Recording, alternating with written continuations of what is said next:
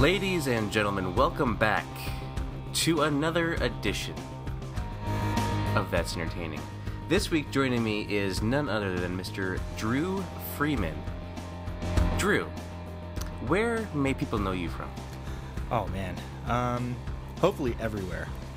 You know, that's my goal, is to be the guy that's just in like all of the shows and on all of the everythings, and they're just like, who the hell is this guy, and why do I keep hearing about him? But generally, I do 2 shows a week on the Rated M Gaming Network. I do Rated M for Podcast on Sundays. It's a general gaming podcast. We just talk about the week's news. We're about to kick off E3 Hype Month from May. We're a little late into it. We had to skip last week, so we're making up for it this weekend. So we'll be doing predictions and all kinds of fun stuff for that.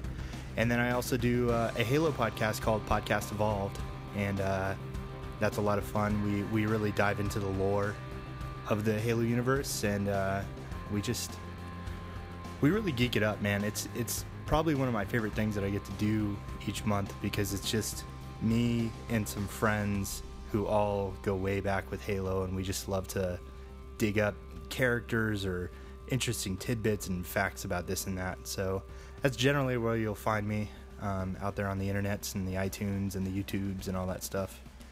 Cool. So you say you do, obviously, the Halo podcast, but you're wearing a Destiny shirt right now. So where's the Destiny podcast? Well, Guardian Radio's got it locked down. There's no reason to try to. If you're thinking of making a Destiny podcast these days, don't even do it. Don't even do it. Guardian Radio Network has a handful of podcasts, and those guys really inspired me to get started doing what I'm doing. So shout outs to Mark and all those guys. They're really badass. Just fans, sharing their enthusiasm and love for Bungie's stuff, and that's really cool. But yeah, actually, I just got into Destiny again tonight. I booted it back up for the first time in weeks, if not months, in a serious manner. So yeah. It's been months probably for me since I've booted that up, that's for sure. I was thinking about this when I was booting it back up. When Destiny was getting ready to come out, I was telling people and telling myself that this is going to be my World of Warcraft. And I think it worked, because I think when World of Warcraft first came out, it wasn't what people thought it was going to be. It's not a world that you get lost in, a la Skyrim or something.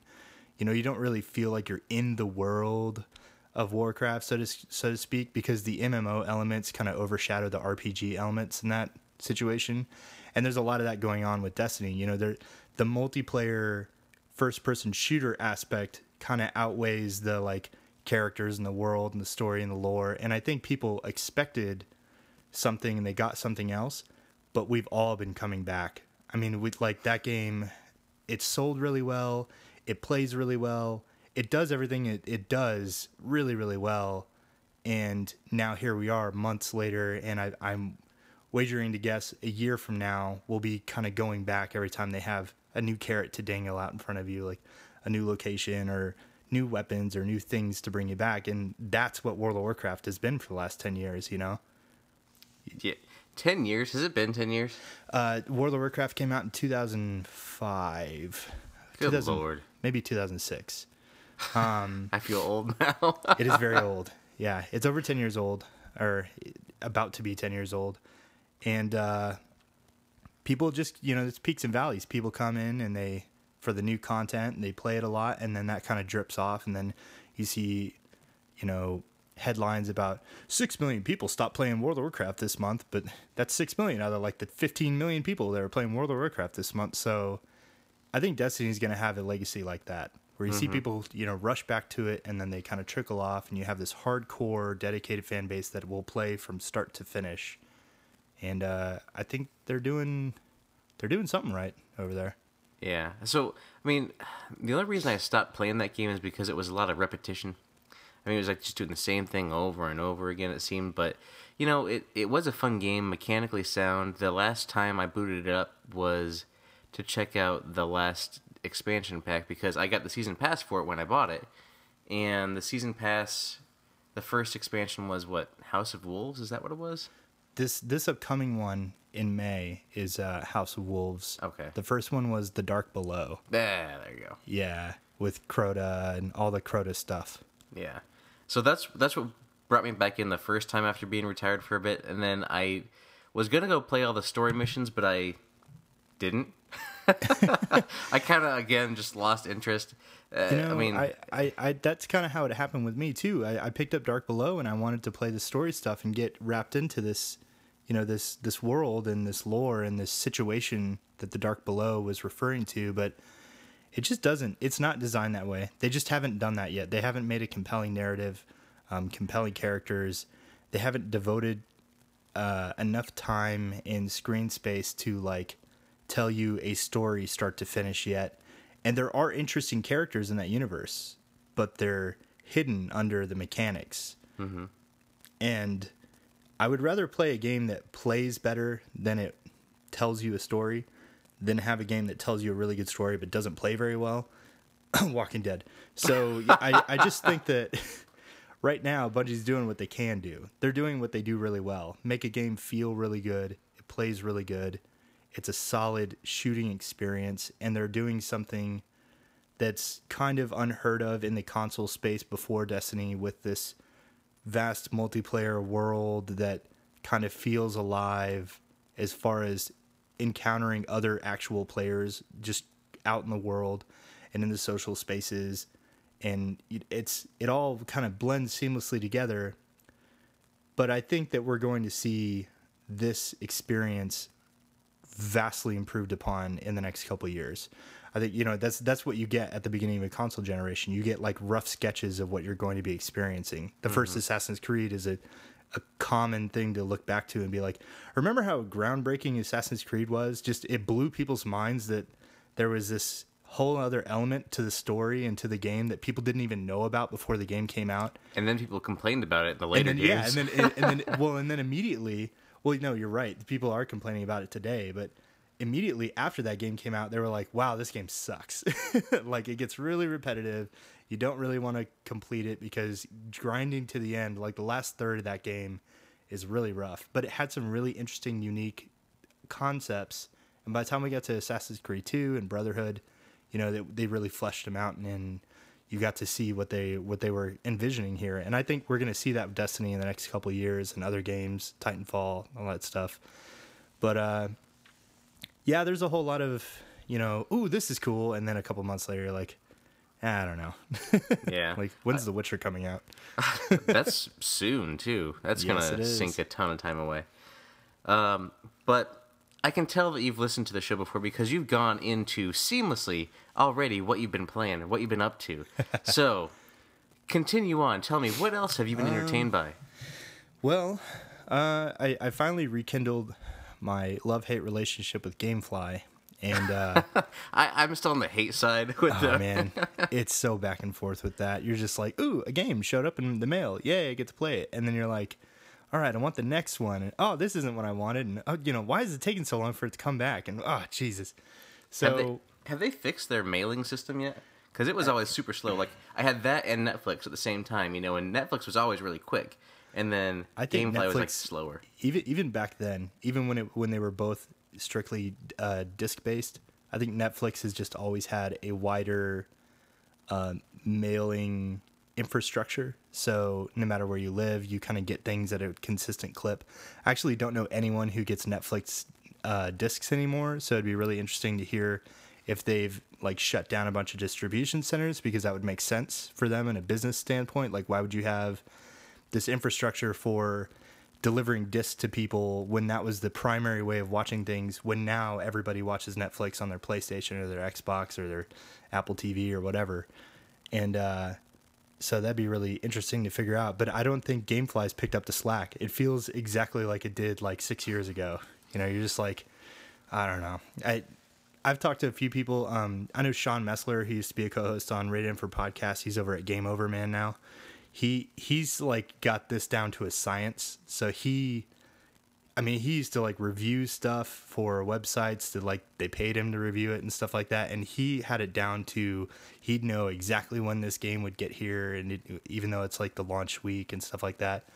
But I don't know. It's really frustrating to want this one game and then it sends you another game. So now you have to go through the dance of being like, okay, do I just play this now and then send it back, or should I send it back immediately and then hope that it gets back in time? But that's not what I'm playing. I'm not playing GameFly Dance on my Kinect. I'm playing Watch Dogs. So I'm using GameFly to go back through 2014 and play the games that I haven't played yet. So I played Wolfenstein last month. Amazing game. I still haven't beat. I haven't beaten that game yet, and I want to because I want to play the new one that just came out. So you could play the new one. So the new one's $20, right? The old Blood is $20, and you could play that because it's technically a prequel to the New Order. So if you can get that sooner, since it's a $20 download, I would go ahead and do that. But I want to play it, but I wouldn't finish it. I would like play it for like a night, like for 2 hours, and say, okay, that's cool, and then I'll probably never go back to it again. That's probably what happened with the New Order. I don't know how long the Old Blood is, to be honest. I plowed through the New Order in like a week or so. It's a very straightforward single player narrative based, like just straightforward linear shooter. But it's like one of the best straightforward linear shooters I've played since like, oh man, I would say Half-Life 2. I don't know. Yeah. This game keeps throwing me back to Half-Life. Honestly, the takeaway from Wolfenstein is, for me, I think Machine Games could make a Half-Life 3 and it'd be really good. So just take that for what it is. The world that they set up, the environment and like the nature of the oppressive Nazis, and you kind of being on the run and hiding out in a little like rebel camp thing under the city. Like it feels like Half-Life 2, but with Nazis. But I've been playing Watch Dogs and I like it.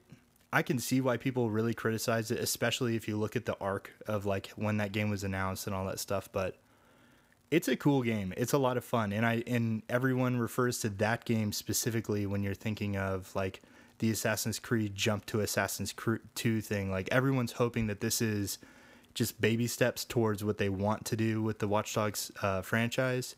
And I've always thought it was weird. People don't really talk much anymore about when Assassin's Creed 4 Black Flag came out, all the present day stuff. There were these little hints and nods to the Bloom Corporation and Chicago and what's going on over there, which is literally what's going on in Watch Dogs present day. So does Watch Dogs take place in the Assassin's Creed universe? Like what the fuck is going on with this? They should do that. They should link them together. Yeah, it sounds like it could be cool. What's really funny is the two games share a very common element of having just boring protagonists, like really dumb characters. So I believe it would work. So if that's how two-dimensional people are in the Assassin's Creed universe, then Watch Dogs fits right in. But that's what I've been up to. Just rekindle my relationship with Destiny tonight, and I think that's about it, man. I'm looking forward to Batman right now. That's the next thing I'm really gonna dive into. Yeah, they released a trailer. Was it this week? That was officially announcing the voice cast and everything. So Kevin Conroy obviously back as Batman. Looking forward to that. It should be good stuff. Oh, the voices thing. Yeah, I was thinking, actually, when you started talking about that, I was thinking of the DLC stuff that they talked about. But yeah, the voices stuff came up today. The dude from Breaking Bad is the voice of Gordon Freeman, of Jeff Gordon, the Jim driving Gordon. Guy that. Jeff Gordon, the NASCAR sidekick of Batman.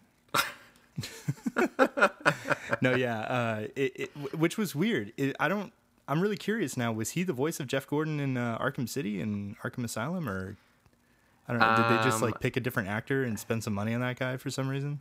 I don't know, actually. They revealed some spoiler stuff today. With I've stayed away from that. With some of the DLC. Yeah. So Batgirl's playable, but they revealed who she is in the Arkham Knight universe, which is interesting. Yeah, so I did see that a little bit, and that was interesting. I'm looking forward to the game just to see, because the last one, Origins, was a good story, but it just didn't really feel anything new. Like when you went from Arkham Origin or Arkham Asylum to City, there was that big step. Right, where you had the city now, and you could glide around and everything. It was a lot more open. But now with Night, I'm looking to see if there's even a bigger jump between City and Night. So that'll be cool. But I believe you wanted to say Jim Gordon, not Jeff Gordon, right? Yeah, Jim Gordon. Yeah, no, I was just making a joke about. I don't. There's so many. I get mixed up with all the characters in the Batman universe. They like the DC universe itself is massive, right? But for some reason, the Batman universe just feels like it has the most people, the most characters, and everyone has two names, like Oracle and Barbara Gordon, and like Batman and Bruce Wayne, and Catwoman and Selena Kyle, and not to mention like Batman, Catwoman. Well, I don't know if Catwoman's ever been somebody else, but Batman, Robin, all these famous characters have also been other people. So there's all these names, and I just love trying to keep track of all that stuff. There's a lot of stuff. I just did a quick little Google search for, the portrayed by, and it hasn't been in Arkham Asylum and Arkham City. It was two different people that did the voices, so now it's going to be a third different person to do his voice in this game. They just can't keep the same guy for this guy. Interesting. Well, you just the funny thing about Jim Gordon. The funny thing about Jim Gordon in Batman Arkham Asylum was people were really confused because Batman's like ripped, right? Bruce Wayne is ripped in the first game, and he's standing next to Jim Gordon, and Jim Gordon looks like he's like a retired UFC fighter.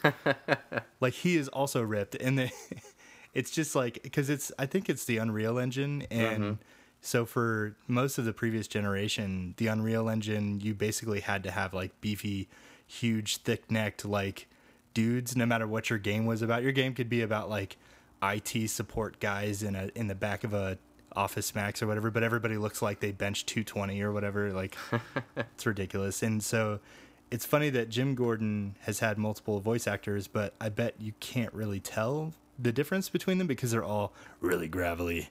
Hey, Bruce Wayne, we got to do this stuff. And they all he always looks like he's just this really buff old dude. So I'm wondering how that plays into Gotham, the TV series, right?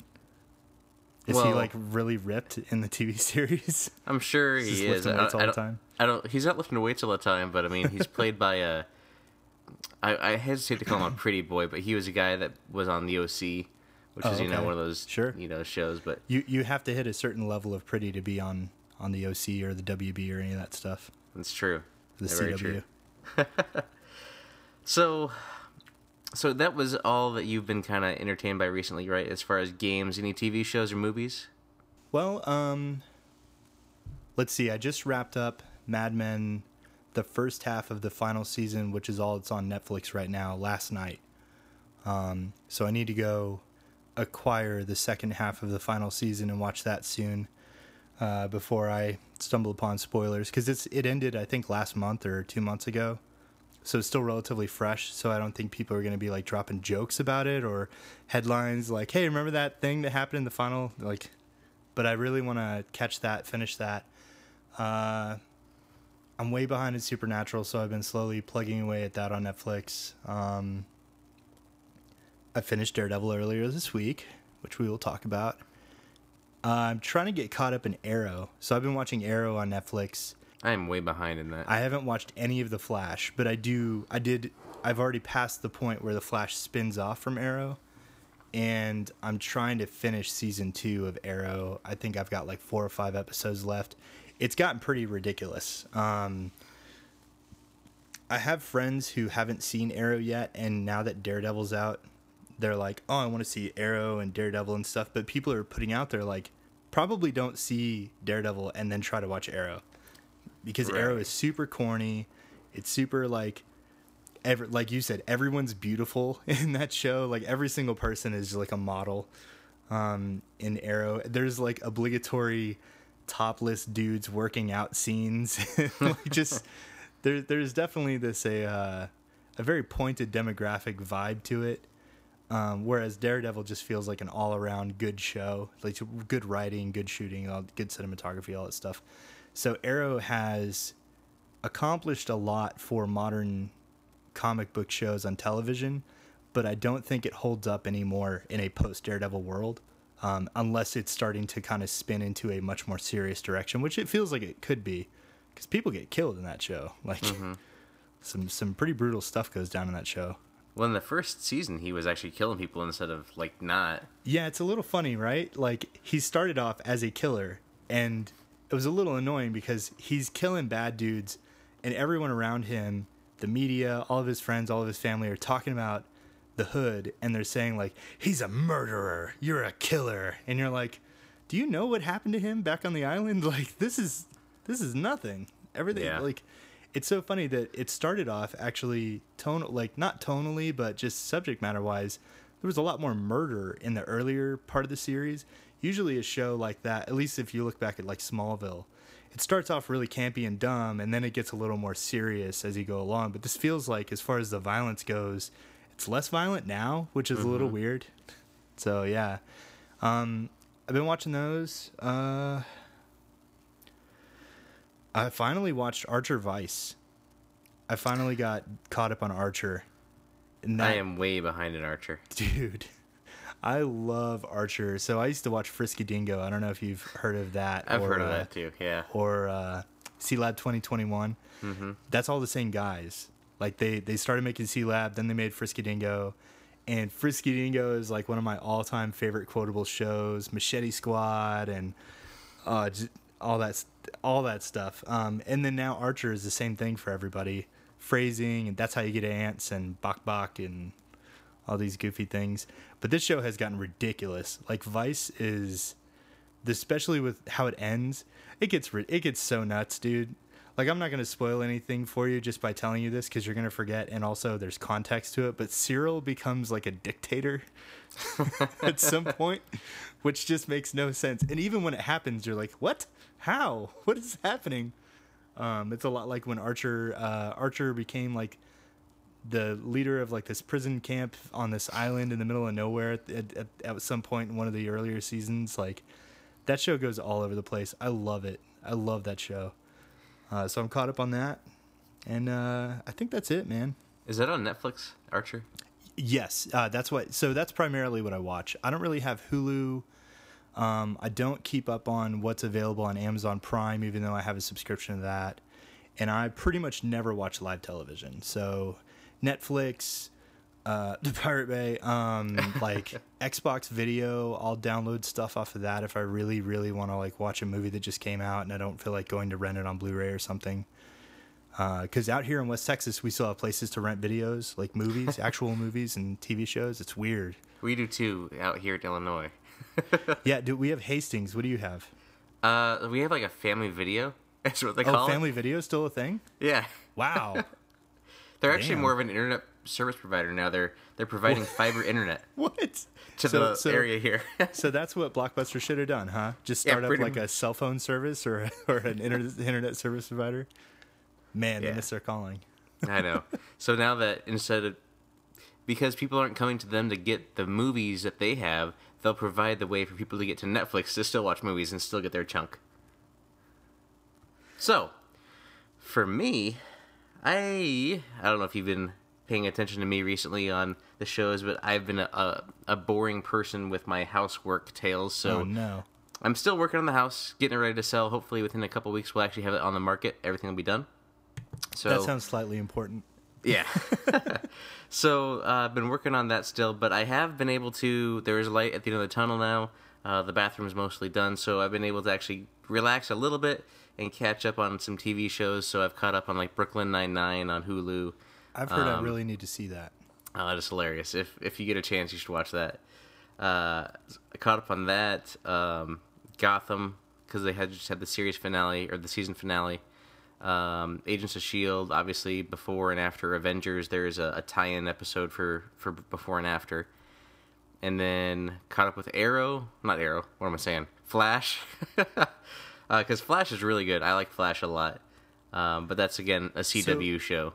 Tell me about Flash. Tell me about Flash as far as like just an overall show compared to Arrow. I've heard it's actually even campier, like kind of a lot more lighthearted show. Is that accurate? It is more lighthearted because the character Flash is a lot more lighthearted than the character of Arrow. Like Spider-Man versus Iron Man.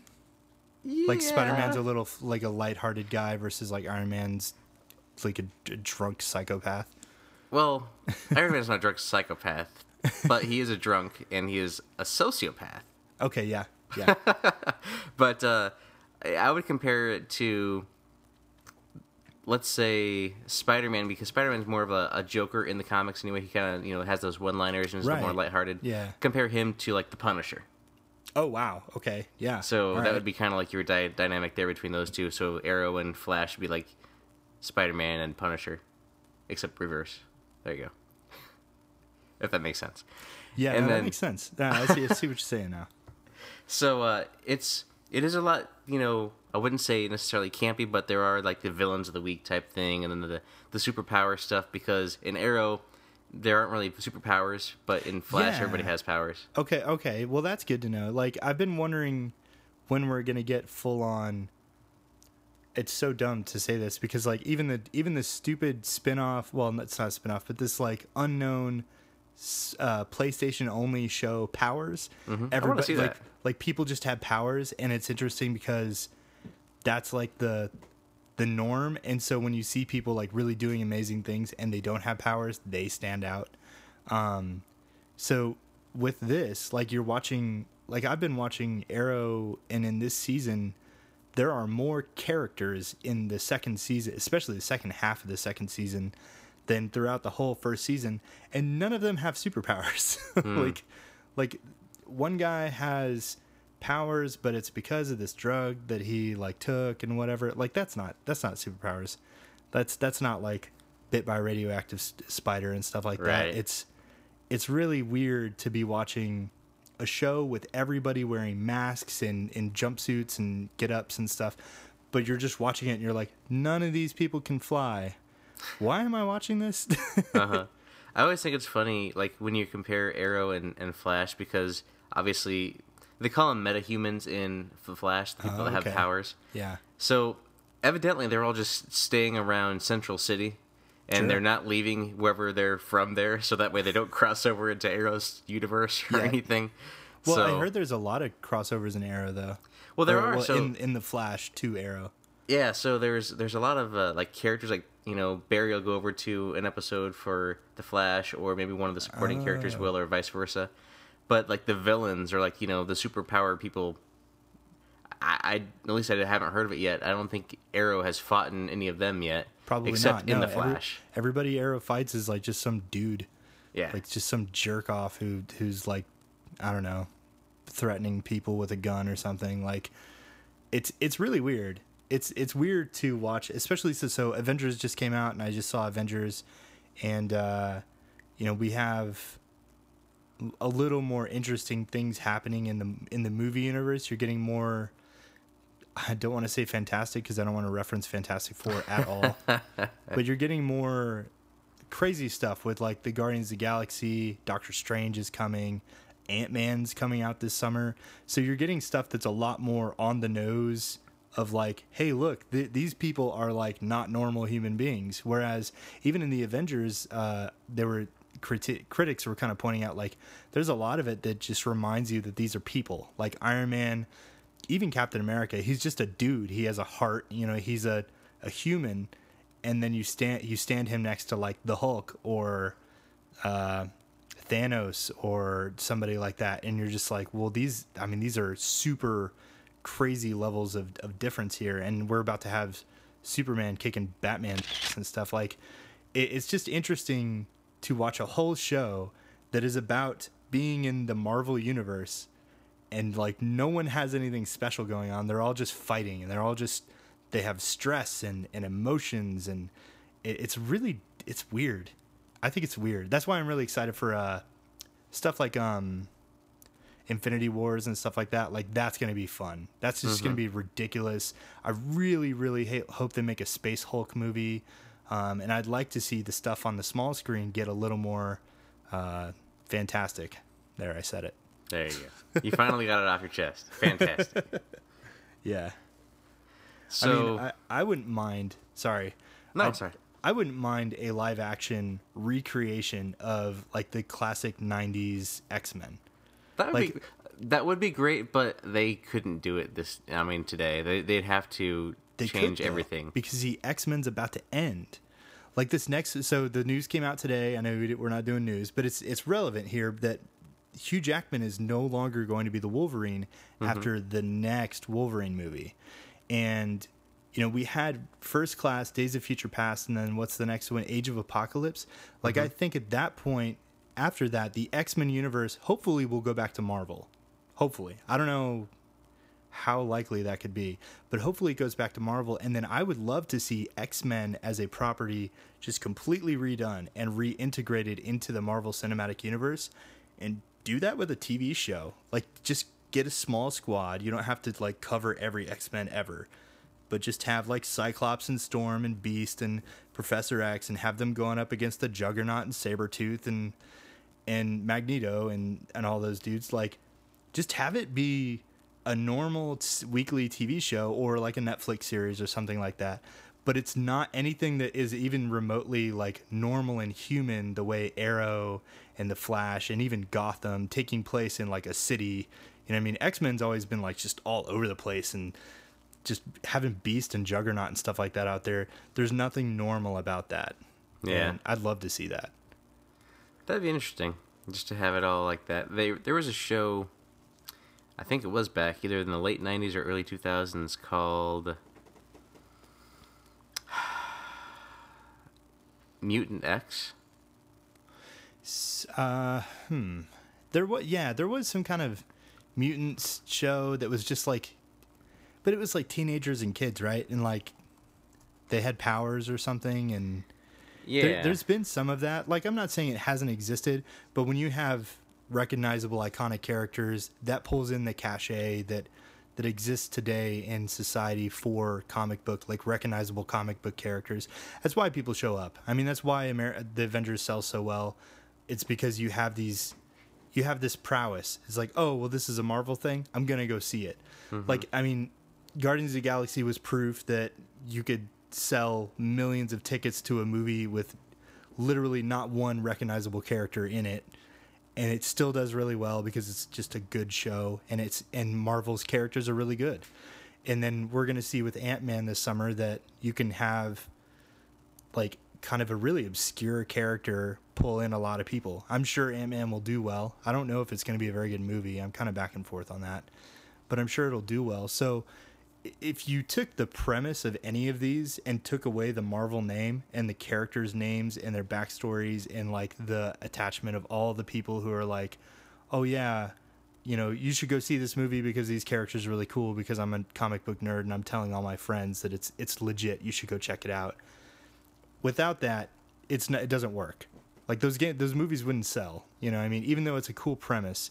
And so, I've seen TV shows with people with powers and trying all these story arcs and stuff with superhuman abilities and stuff like that. But without the Marvel name or without the word X-Men on it or something, just people don't show up. Yeah. They don't want to see it. Yeah, the Marvel name carries a lot of weight, especially right now, because you get like with Daredevil, like what we're talking about, it says Marvel's Daredevil, and then the Avengers was Marvel's Avengers, back in 2012 when that came out. Or was it 12 or 11? I can't remember.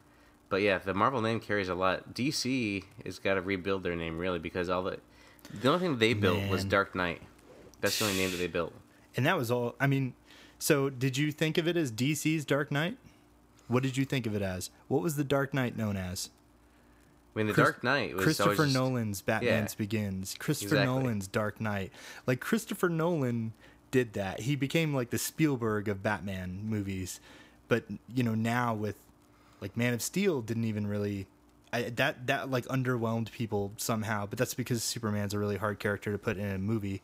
It's just a bad idea. I think there shouldn't be a solo Hulk movie unless it's Space Hulk, because Space Hulk is awesome. But like just the Hulk or whatever, I've never thought any of that has ever worked, because it's just one of those situations where you're waiting for the character to do that one thing that he does, and then when he does it, like, what's the point of the rest of the movie? Mm-hmm. And Superman's the same way. You're waiting for him to fly and flip over a building and do all that stuff, and then after that, like, how do you make it compelling for him to matter? And they tried to do it with making Zod this like ridiculous character, but I don't even think they nailed that. I think a Doomsday movie would be the only way a Superman movie would be like really well received. You could make Superman versus Doomsday or Superman Doomsday or the Death of Superman into a like 3-part film a la The Hobbit if you really wanted to. I think that would work. But short of that, those things don't work. And I totally forgot why we were talking about that. I'm sorry. That's fine. I was just gonna say though, but like with Superman, you say that you want to see him fighting someone else, like a superpowered guy, right? But really, who's his number one villain? A random human being guy, just Lex Luthor, bald face standing there going, "Hey guys, I'm gonna trick this superhero dude into doing something stupid." Well, so that's the thing, right? Is Superman is not the smartest guy. He's the strongest, or of the he's always been a little aloof for some reason. Yeah, so he's always a person like Lex Luthor is really able to manipulate or outsmart and turn the tables. And when Superman has to use his brains to solve a situation rather than using his brawn, that's where it gets interesting. Where he's struggling because he is an alien. We always kind of forget that because he looks like a human, but he is an alien trying to know what humanity is and what humanity means, and I think that was better represented with the Christopher Reeve Superman, where he was always trying to save the people, whereas in The Man of Steel, he was destroying Metropolis. So, in The Man of Steel, buildings fell and everything, right? But in I think it was Superman 1 or 2, when Christopher Reeve Superman is fighting Zod in the streets, there's a bus full of people. He's like, "No, the people!" Yeah. He saves the everybody. So that's kind of lost a little bit on the Christopher Nolan one. The Man of Steel Superman does not have the love of humanity that Superman traditionally has built, and I think that's what comes next, right? Or it's supposed to. Like that's what you would see next. I don't think that's going to happen here with Batman versus Superman, but at the end of Man of Steel, he becomes Clark Kent and goes to work at the Daily Planet. Like his first day at the Daily Planet is like the final scene of Man of Steel. So you're assuming that after that, he builds this love of humanity. And he saves people and he does that in Man of Steel, but he doesn't do it out of this love affair, like you're saying, this like fascination with the human race. And it was missing. It was missing in that movie. I remember why we started talking about Superman, and let's wrap back to that real quick. DC's got a not really great rap sheet right now. They're not really doing it. And like we were saying, like Marvel, you put Marvel's name, and it doesn't hurt that Marvel's name is actually an extension of the Disney name now. So when you put Marvel's name on something, you're actually stamping the big Disney $ onto something.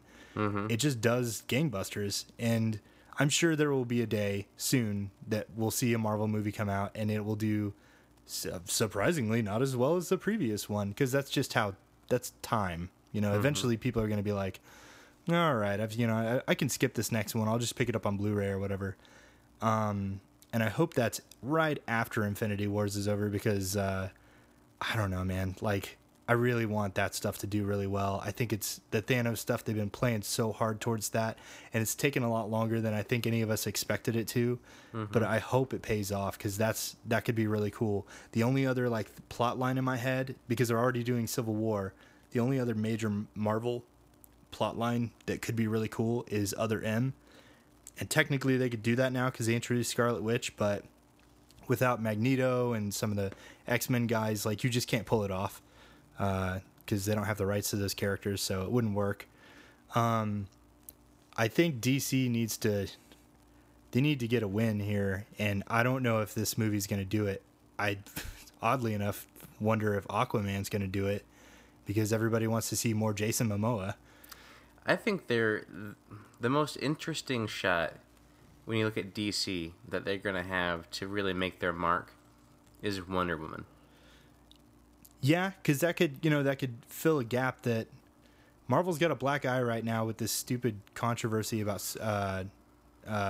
Scarlett Johansson and the whole thing with Black Widow and everything. It would be interesting to see if DC beats them to the punch of having really strong female characters, even though I think there are truly strong female characters in the Avengers universe so far. Look at Pepper Potts. Like she really puts Tony in his place, and she runs a multi-billion-dollar like industry, but that's all off camera, and that's not like superhero level stuff, so it doesn't technically count here. But it would be interesting to see Wonder Woman handled really well for the first time ever on like a major level. So you're right, that could be really good for them. But I don't know if that draws in a lot of people. I don't know. Yeah, I don't know. I mean, Wonder Woman's obviously an iconic character, and so that'll be their first big shot to kind of make their stand, in that kind of field. Yeah, the first non-Batman, non-Superman DC movie. And then Marvel, their first female movie is going to be Captain Marvel. I'm not sure which comes out first between that and Wonder Woman, but one of them is coming out first. Hasn't Wonder Woman been delayed? Or I know directors and writers and stuff have been falling off of both of those quite a bit. I don't know. A lot of that stuff's been juggling around. I think Wonder Woman is 2017. Okay. Captain Marvel, I think, is around there too. Well, with Batman vs Superman being 2016, I don't see anything else from DC really like catching. What I wanted to kind of segue into, if you don't mind, let me finish one more thing with my what I've actually been playing. Yeah. So I've caught up on my TV shows, and I've also today actually got to play my first game in a long time, Star Wars Pinball's Table. So I got the new pinball tables for the Pinball FX on my Xbox. So that's an Xbox game. Yeah, I couldn't remember if it was only on PC or if it was on console also. Yeah, so Zen Pinball makes it for like iPhones, PC, Xbox, PlayStation, and I think on Xbox, I think it's called Pinball FX2. Yeah. So I got on Star Wars Day, May 4th. Right. They had a lot of the tables on sale, so I picked up all the tables that I didn't have. And so before we recorded tonight, I actually launched all of them and played through all of them at least once. That's just to make sure that I played them at some point. So, but yeah, that was my gaming for the week too. But yes, now, if you'd like, we can segue into an additional discussion point. I would like to, if you don't mind, talk just briefly about what we're about to see, since I'm kind of bringing the gaming element in here. Sorry. The gaming element is, we've seen this bubble really build on comic book movies and comic book TV shows now, and comic books in general are like the new hot thing. And with Star Wars in its own bubble, Star Wars doesn't count. So aside from Star Wars, you can't say Star Wars doesn't count. Star Wars is its own thing. It's not. I mean, like, I don't think of Star Wars as like rekindling everyone's interest in sci-fi. So like with Blade Runner coming and another Alien movie. Like, I don't think Star Wars has anything to do with that. Star Wars only makes people think of Star Wars. It doesn't make them go like, oh man, I can't wait to see another Dune, or I hope they make another Ender's Game. Like, it just makes people want more Star Wars, which is really got to say something about that brand. But what I want to see happen next, because the bubble's about to burst. So like I was saying before, I hope it sticks long enough that Infinity Wars does well. And then after Infinity Wars, it's really up in the air as to whether or not Marvel, Disney, DC, Warner Brothers, all these properties, Sony, who owns a bunch of like Spider-Man and X-Men and stuff like that, Fantastic Four. If any of that sticks past like 2020, I'll be surprised, because I think that you'll just see diminishing returns on people's interest levels as just a meta thing of society going like, man, superhero characters are awesome. Like, man, it really looks amazing. I think by then there'll be something new, and I'm keeping my fingers crossed that it's video games. Like, I think the Warcraft movie next year has potential to capture millions of people who've never even looked at a video game in the last few years as more than just a thing to kill time or play the next football game or whatever. Like, I think that could capture a lot of attention. And then Assassin's Creed is lined up with Michael Fassbender. And then we could have that Halo movie finally. And we have other stupid things like Gran Turismo and stuff are having movies. And I don't know. But I think that Warcraft has potential to be like the one to kind of, it could be the Iron Man or the Batman Begins of the video game movie like buzz or whatever you want to call it. It has I'm really potential hoping that happens. as long as Pixels doesn't sour everybody's impression of video games movies. I'm okay if Pixels comes out, nobody watches it, and it goes straight to DVD, and then I can buy all those DVDs and just poop on them. Because that looks like the biggest affront to, oh, God. But you know what? There were comic book movies that were crap that were coming out at the same time as, like, Iron Man and Captain America and stuff, too. Like, Catwoman came out around the time as Batman Begins, right? Or, like, shortly before it. I think it was shortly after, yeah. So, like, I don't think Pixels has... It has potential to be that, like, to kind of take a step back for gaming as, like, a legitimate thing. I think people could look at it and be like, oh, yeah, video games.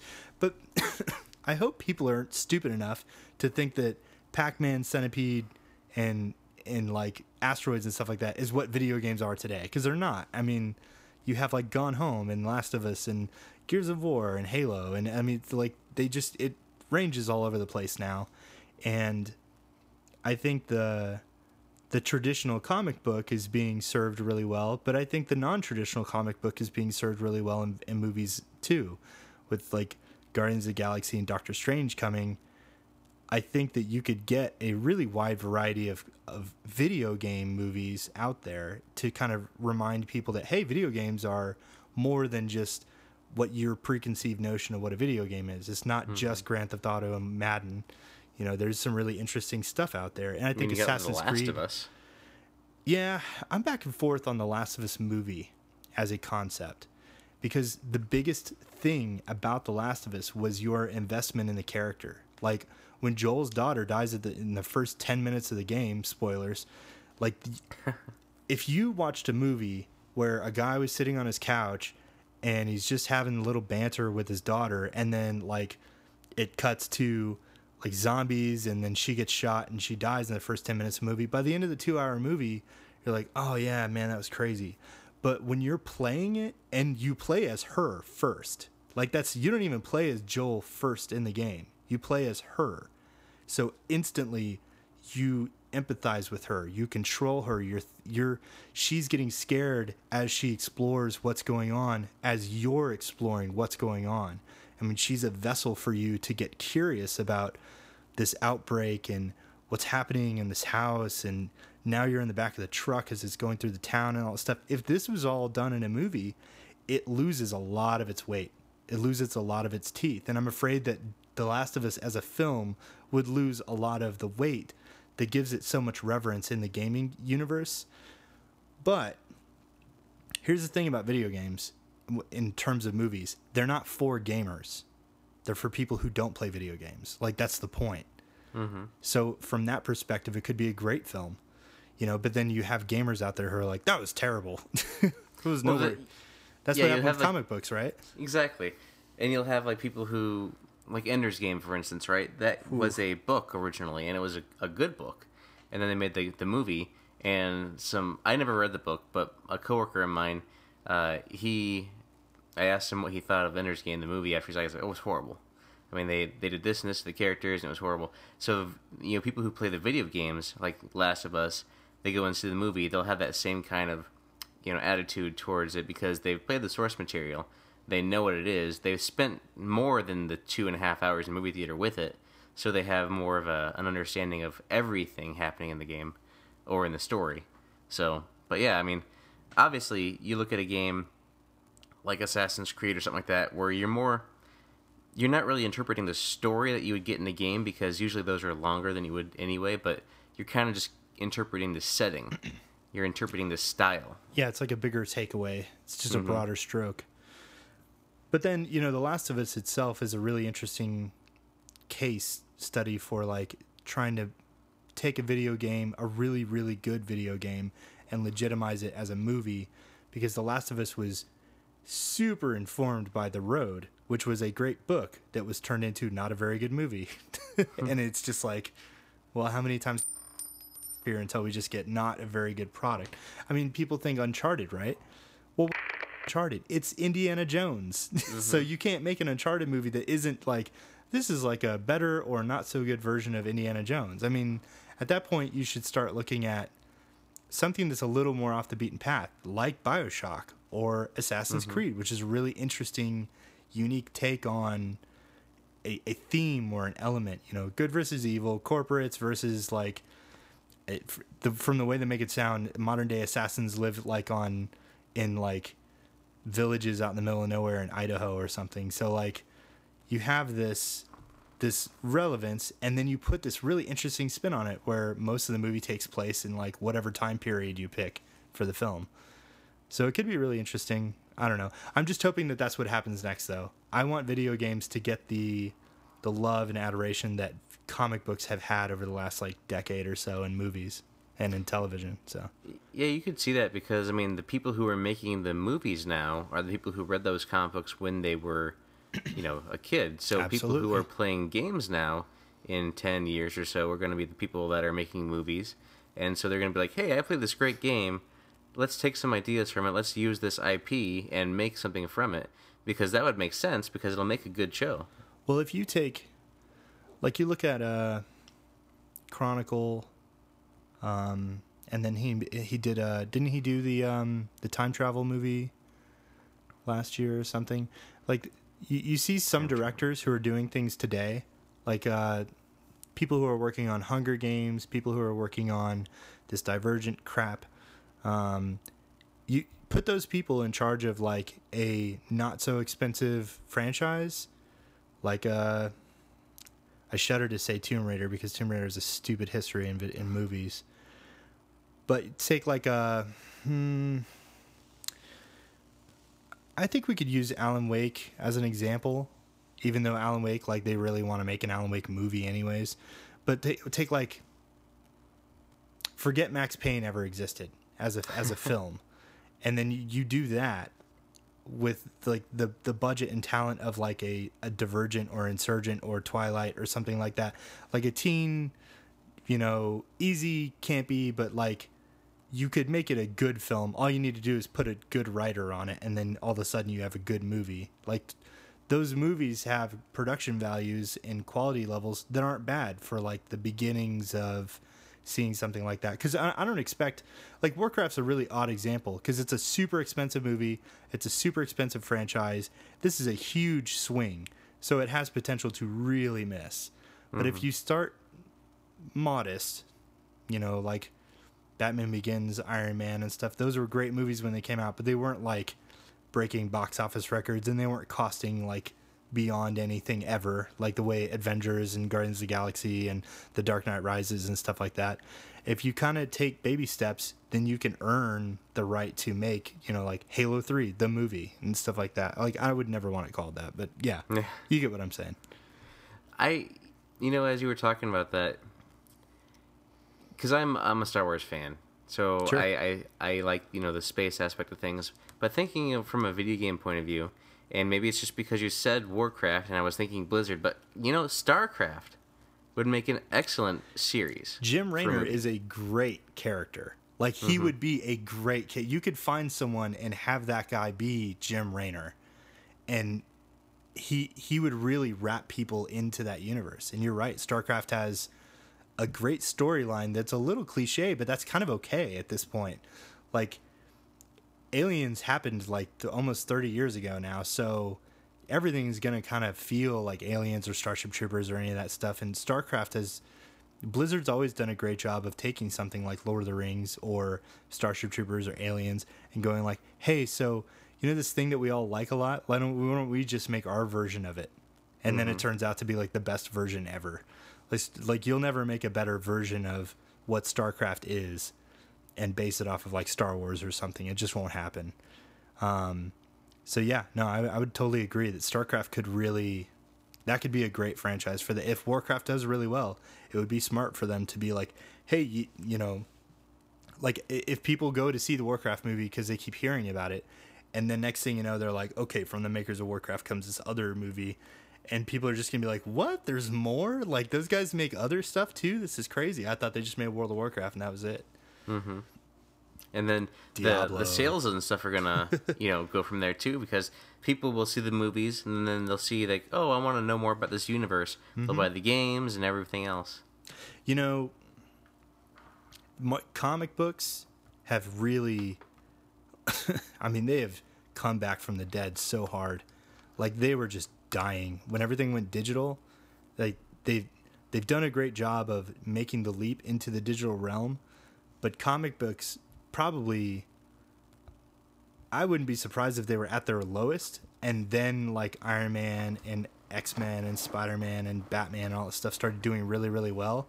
And now we're in a world where people know why do people know who Star-Lord is? I've never even heard of Star-Lord before that movie came out. Like, people know so much more about comic books, and now we have kids who are growing up going, I am Groot, and they're like, they love comic books, so that's going to feed back into that industry heavily.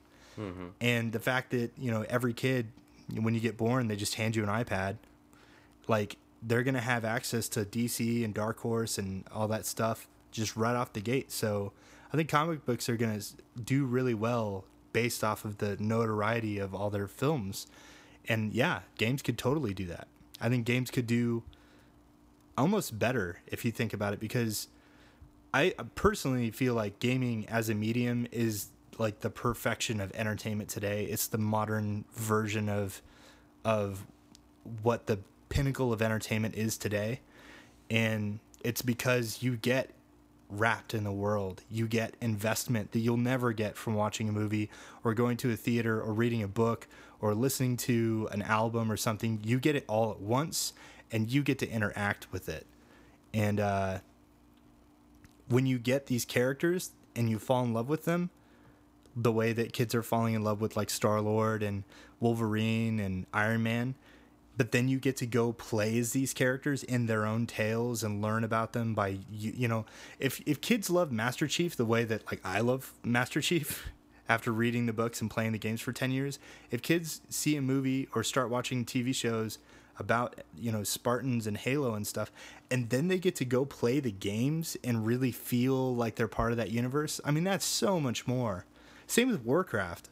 I mean, imagine this Warcraft movie really taking off, and then next thing you know, World of Warcraft goes free to play. You'll have 20 million people signing up to play that game. Because it's not already free to play? It's not yet. It's not? You can play up to like level 20 for free.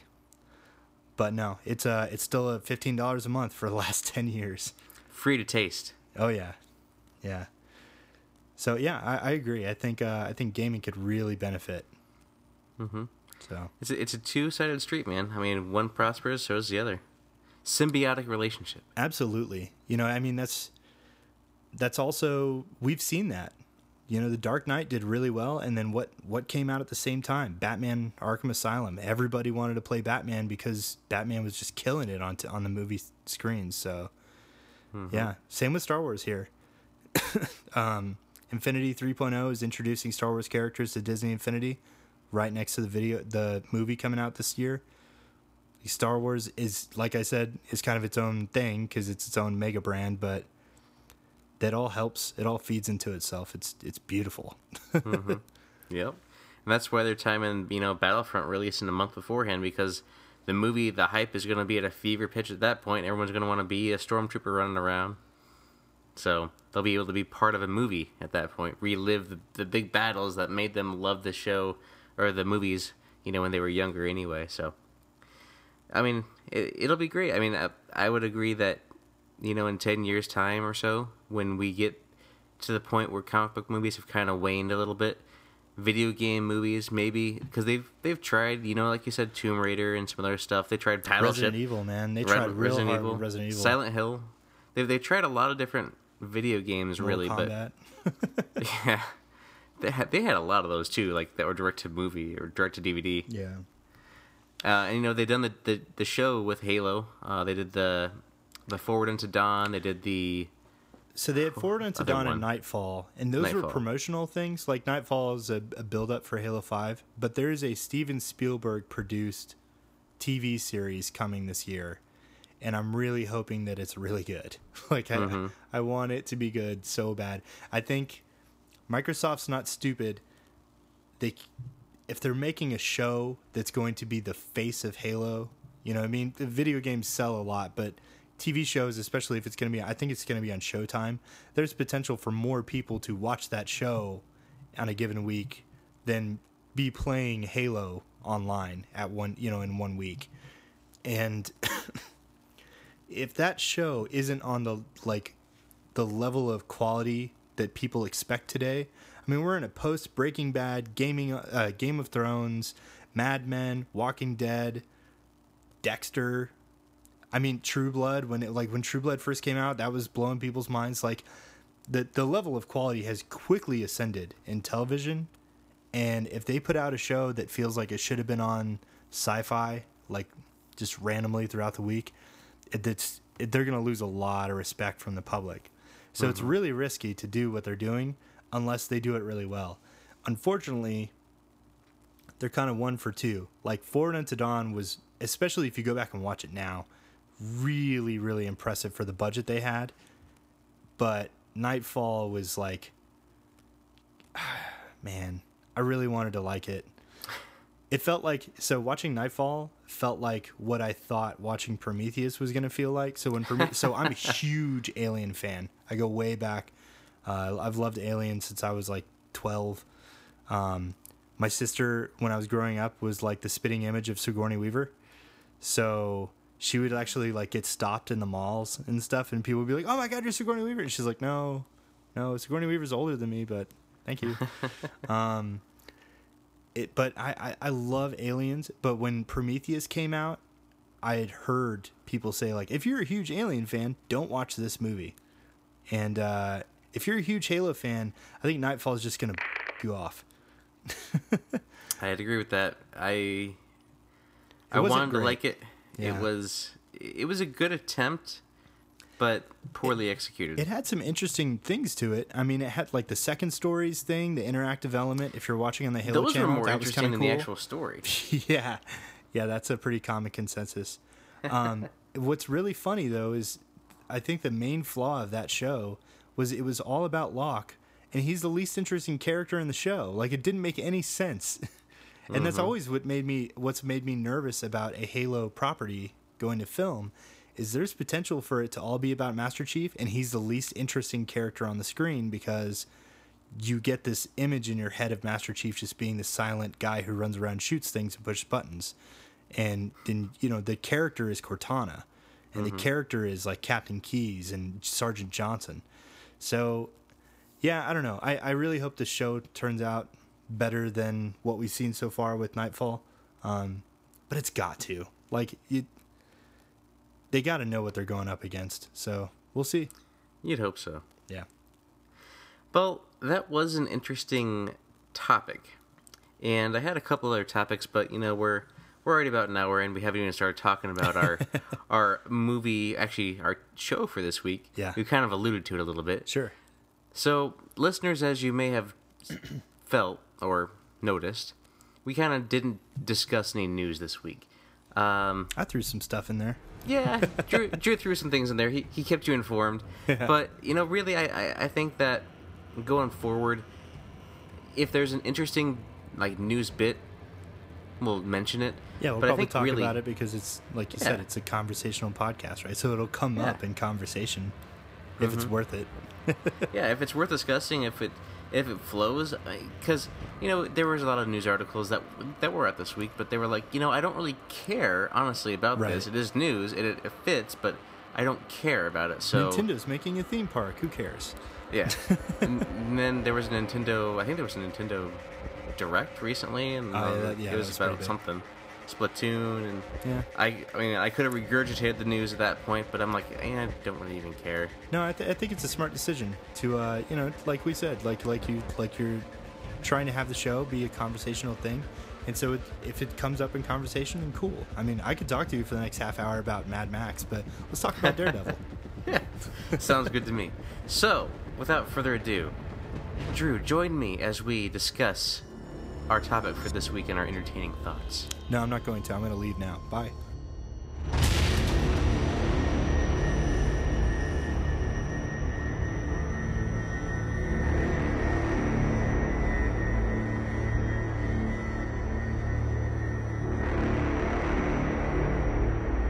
This week we are talking about Daredevil, the 2003 film starring Ben Affleck, Jennifer Garner, and I can't remember what his Jennifer name Garner. was. Who? Oh yeah, no. Who played Bullseye? Deadshot was. Bullseye was Colin Farrell. Is it Bullseye or Deadshot? Is Deadshot Bullseye. Arrow? Am I mixing those up? Deadshot's DC. Yeah. So Bullseye was Colin Farrell. Yeah. Not Colin Firth. Yeah, I wanted to say Colin Firth, but I was like, no, he's a pretty boy. He's the one that's always in the British TV shows that my wife watches. But no. We are not talking the 2003 Daredevil, though I did watch the trailer for that before we recorded tonight, just to remind myself it's about so it. Bad. It's so bad. Oh God. And You then know, I never saw Elektra, and I think it's funny. Elektra hasn't made an appearance in this TV series. Now that I think about it, has she? No, but she was mentioned. I don't know who Elektra is. Like, I don't know her name, so yeah, I haven't really noticed that. But I think it's funny that they didn't go right back to the like recognizable characters from the show, from the movie. Probably for the best. Yeah, it's probably for the best. They're just going from the comic book, so that's okay. Yeah. But no, we're talking about the recently released in April Netflix TV series Daredevil, starring Charlie Cox and Vincent D'Onofrio as Daredevil and Kingpin. So, Drew, let's start with you. What do you think about the Daredevil TV show? Well, overall, I definitely have positive vibes coming off of it. Like I said, I just finished it earlier this week, so it's still pretty fresh in my head. But it really makes a strong impression right off the bat. And it doesn't really waver. It feels like it's starting to get a little middling around the middle of the season, and then things happen that just hook you right back in. You're like, holy crap. And then it just really ratchets up after that. And then it ends really well.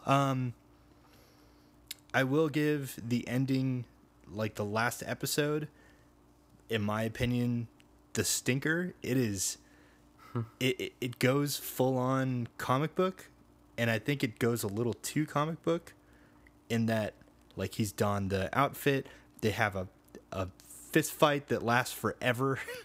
And it's just, I don't know. It felt a little too, like, he does the like posing jump thing at the very end with the sticks, and you're just like, okay, guys, you've been doing a really good job of not making this feel comic-y and kind of campy for the whole season, and then at the very end you turn it into like some kind of like, and he's a comic book hero now, and you're like, okay, guys, I don't know. That kind of left a I guess like a sour taste at the very end, but the show is solid. Like, the writing is really good. I felt like because they wrapped up everything, they didn't know how to like end it, the season, on like a note that makes you want to like see what happens next. So what they did was they just phoned it all in, like the very end of just being like, and now he's a comic book guy, and here's his pose looking over the city. But everything else, like when it has wheels turning, when it has a story to tell, it does a really good job. I was really impressed. And I should re-mention to all our listeners right now, too, that this will be a spoiler discussion, so there will be plot points and things that, if you haven't seen the show yet, be warned. There will be spoilers. But I do have to agree, that last episode, especially towards the end, and it may just be because I'm not a big fan of the way his suit looks. Either I don't like the way he's wearing it, or I just don't like the way it looks. I think it's the helmet. Yeah, there's something it's weird too there. Too big. Something. Yeah, it just doesn't look right to me. Like, honestly, I like the look of the Ben Affleck suit better than the Daredevil suit that we get at the end of the series. Honestly, like, because he was in it for so long, the regular like blindfold look, I kind of liked better. I like when he actually put on armor. I was kind of like, I don't really like this. You know, comparing it to what we were talking about earlier with Arrow, I think Arrow's evolution into looking like the Green Arrow was a lot more natural than this, like, have this guy make your suit. I liked the reason and, like, how they set that up, you know, how it tied to Kingpin's suit, and he was like, where did he get that? You know, I want to get that. And so I liked the way that he got his suit, but I agree that there's something off-putting about how it looks. And I would be totally fine if he looks totally different in season 2. Like, I'd be fine if they do this, like, Iron Man thing where his suit's different every season or something like that. Give him a yellow suit at the beginning of next season. Yeah, sure. Just something else. Yeah, I don't know. The suit's the one thing that just kind of put me off, but I don't know. I'll talk about this in a little bit, but Kingpin's performance was a little interesting too. I know a lot of people liked it, and I did like Vincent D'Onofrio, but the performance was a little different. Sure. I liken it to the different Jokers that we've had. Just a different spin on it. You know, I can't think of two Jokers who have ever been similar. You know, every time we have a new Joker, it's just this totally weird spin on this known quantity. And of all the characters, the Kingpin's probably the last one that I would expect someone to, like, breathe life into.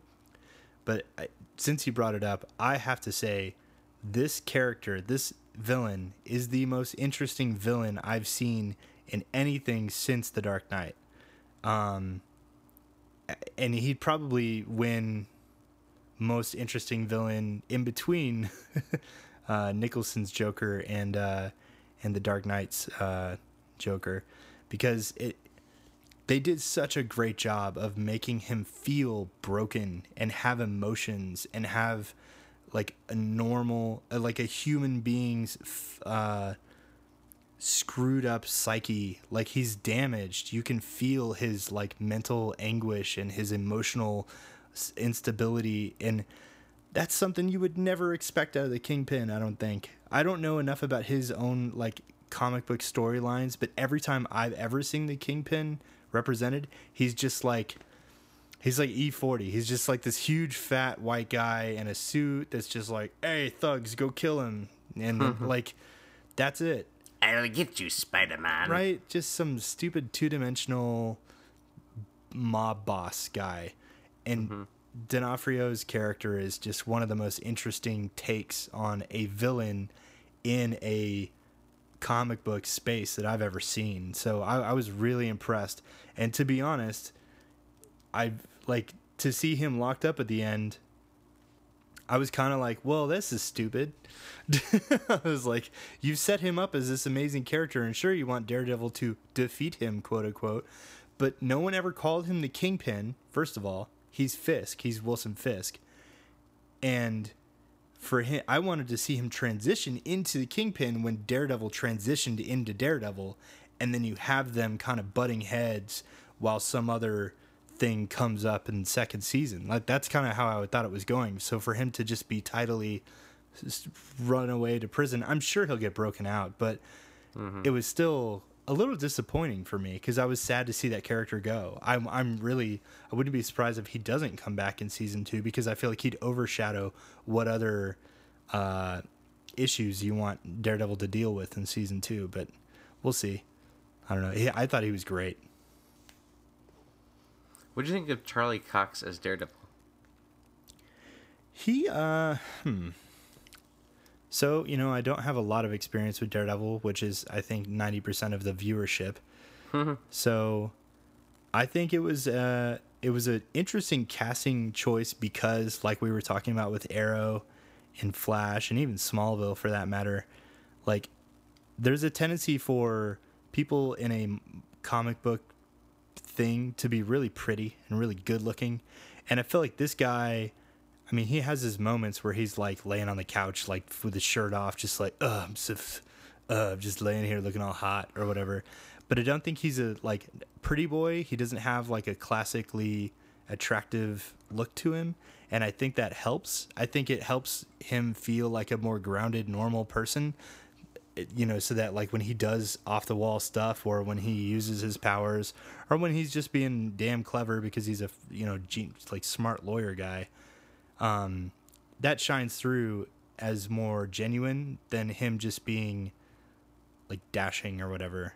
I mean, like that's one of the things that kind of bothered me about Arrow is like everybody's super hot. Like everyone looks like they just walked off of a catalog, and it's really distracting. Like it almost makes you not take any of it seriously. Like the Huntress is this like super hot, ridiculous psychopath girl, and you kind of don't care about any of her issues because she's really hot, and you're just like, okay, it's just a crazy hot chick. But she has like issues, and those issues are kind of muffled by not really taking them seriously. And I think the issues that you see with the characters in this show, like Frog, what is it, Foggy, thank you. Like Foggy's a great character, and I mean he's supposed to be a bumbling idiot, that's the point, but they picked a great guy to kind of play that role without it being too hammy or too cheesy or too on the nose or whatever. It's a good balance, and I think that's one of the strengths of this show is the casting is really good. As far as all the hopping around and the like pulling off being a blind guy and stuff, I mean, I think he did a great job with this character. It was very believable. You know, I would believe that guy was blind, and I would believe that, you know, there was no stuntman there or whatever. I felt like it was shot really well, and he played the character really well. You know, along with that, there's one thing that I was always noticing when he was being, you know, Matt Murdock, just the lawyer guy, was that when people play blind people, their eyes tend to sometimes focus on the person that they're looking at, because they, you know, might forget that they're playing a blind person. And him, I was looking for it and I never saw him do that, honestly. I mean, there were times where he was looking at the person, but it was because, you know, he would have been at that point, but it wasn't like he was focusing on their face or on their eyes or anything like that, which I thought that was a good job, because obviously you would, as an actor or as a person who's talking to someone, be looking for someone's eyes and speak to the eyes. Yeah. So. Well, a lot of that's camera angles, but I would agree that he did a good job of convincingly portraying like someone who's been blind since childhood. So he's not like looking all over the place. His eyes aren't like glazed or anything stupid. It's just a natural, you know, he looks where he's talking, like a normal person would. And there's nothing distracting about it. It was a good character. I thought it was portrayed really well. Mm-hmm. Another character that I really liked in this was, you mentioned Foggy, who mentioned Matt, obviously, in Kingpin. Ben, I can't remember his last name, the reporter. Oh, yeah. Yes. He was an awesome character. Oh, yeah. Yeah, he was, he kind of lent a reality. Like a maturity. Yeah. And like he almost embodied the history of the city. You know what I mean? You didn't get a lot of perspectives of the city when you boil it down.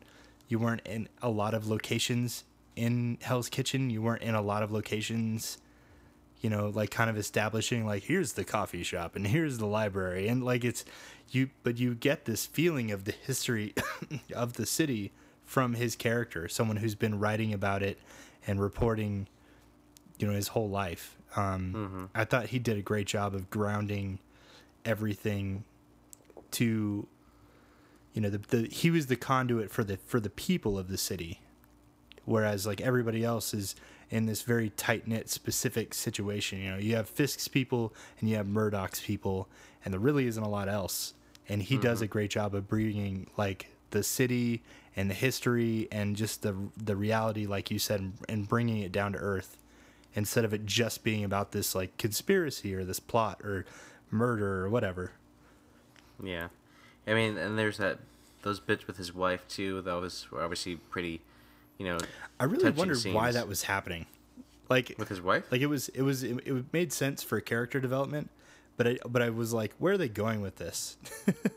and obviously it makes sense at the end, but I was just really, I almost felt like it was kind of wasting time. Like I got why they were doing it, but I didn't get any like heartstrings for it. So I was just kind of like, well, all right.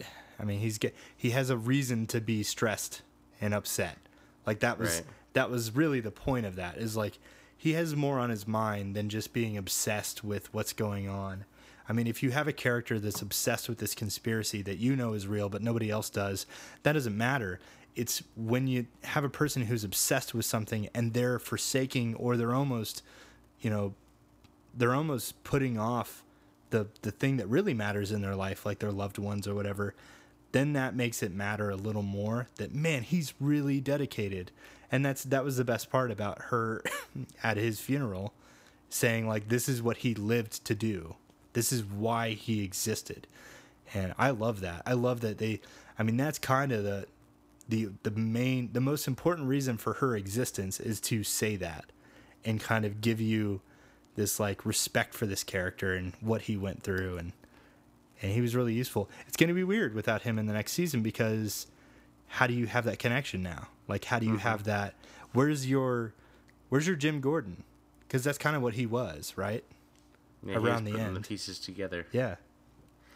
Yeah, I mean, I was surprised, honestly. Well, I knew when Kingpin showed up at his house that he was goner, first off.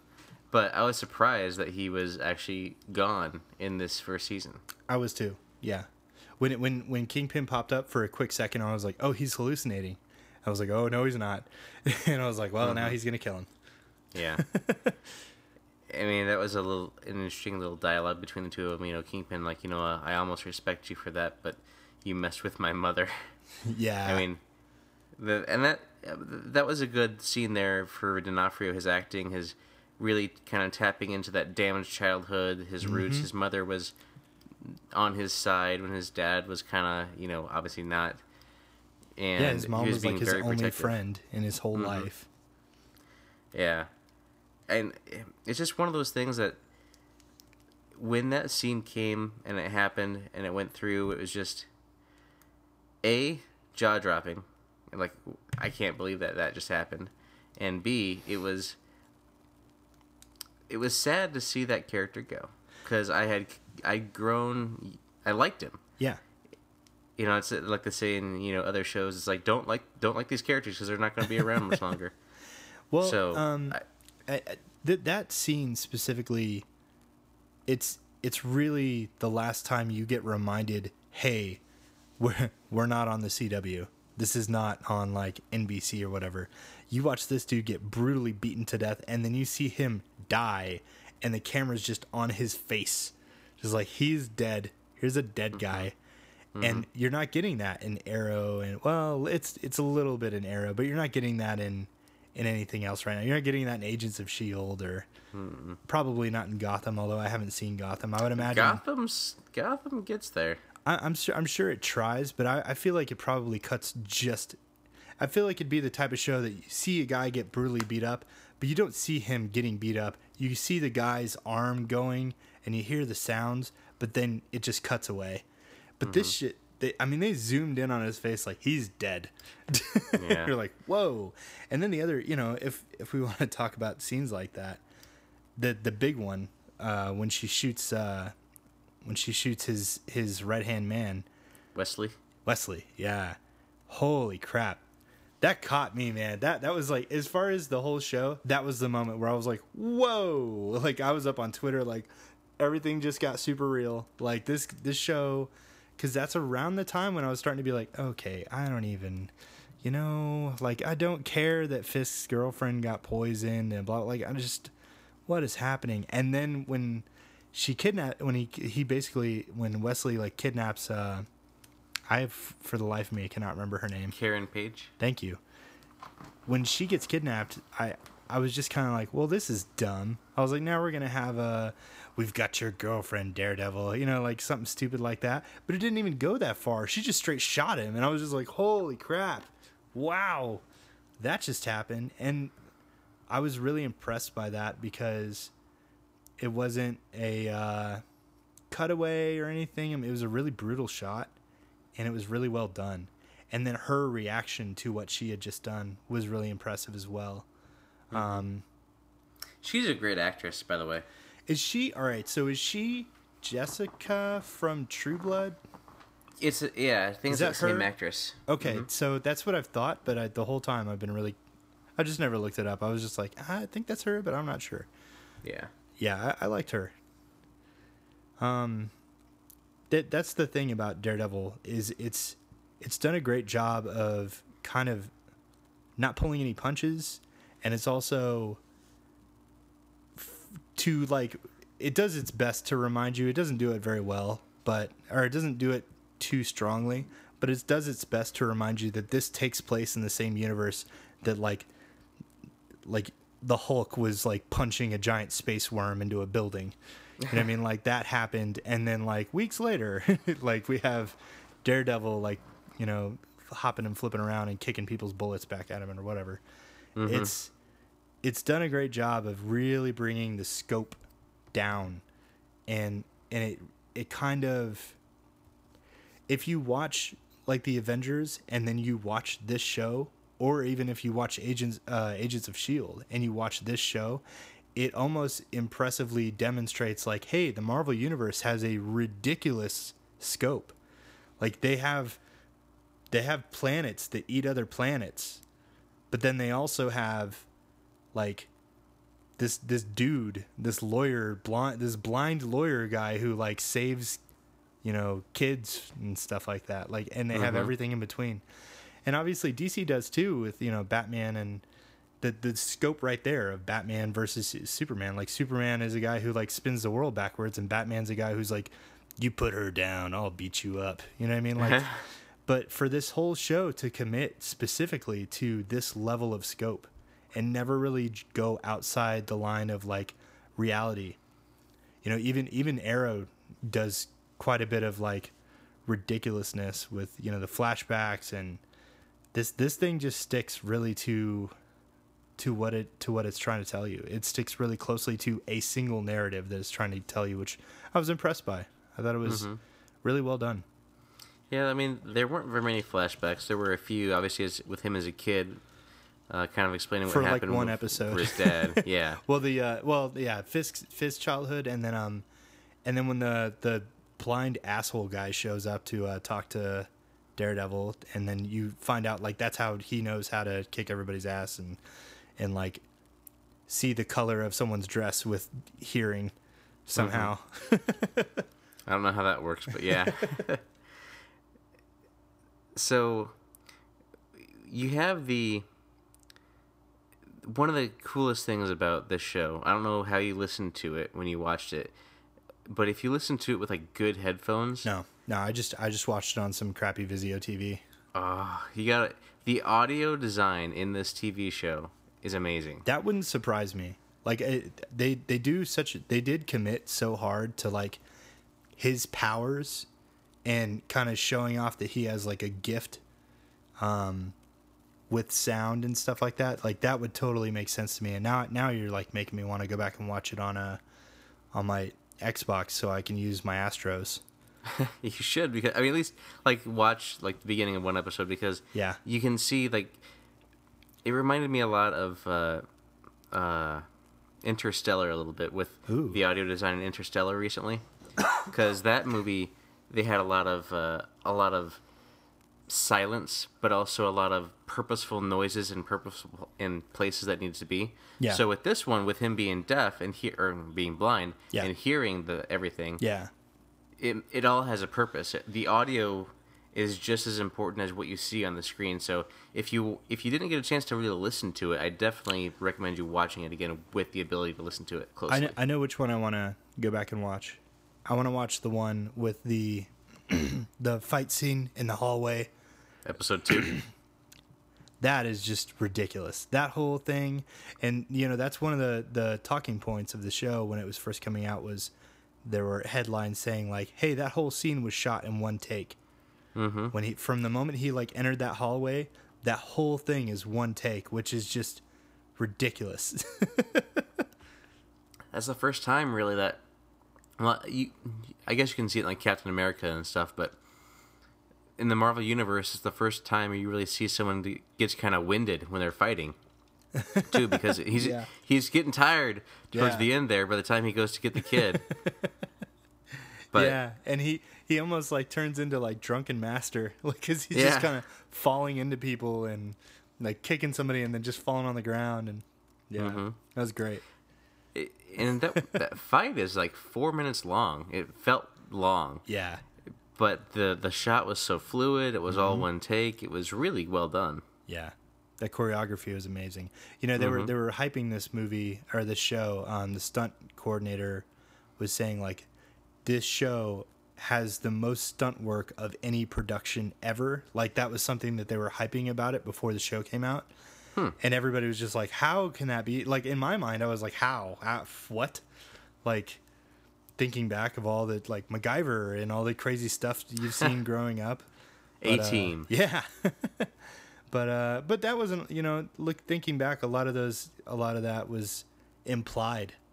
You know, this has, like, actual people, like, falling and dropping and jumping and flipping and kicking, and it's pretty intense. It's a really it's an action-packed show for something that feels so narrative-based and so character-driven. There's a lot of action in this show, and it doesn't feel like superfluous the way a lot of the Arrow stuff is. And sorry, that's the only show I'm really going to compare it to, because before Daredevil, Arrow was the best comic book show on TV.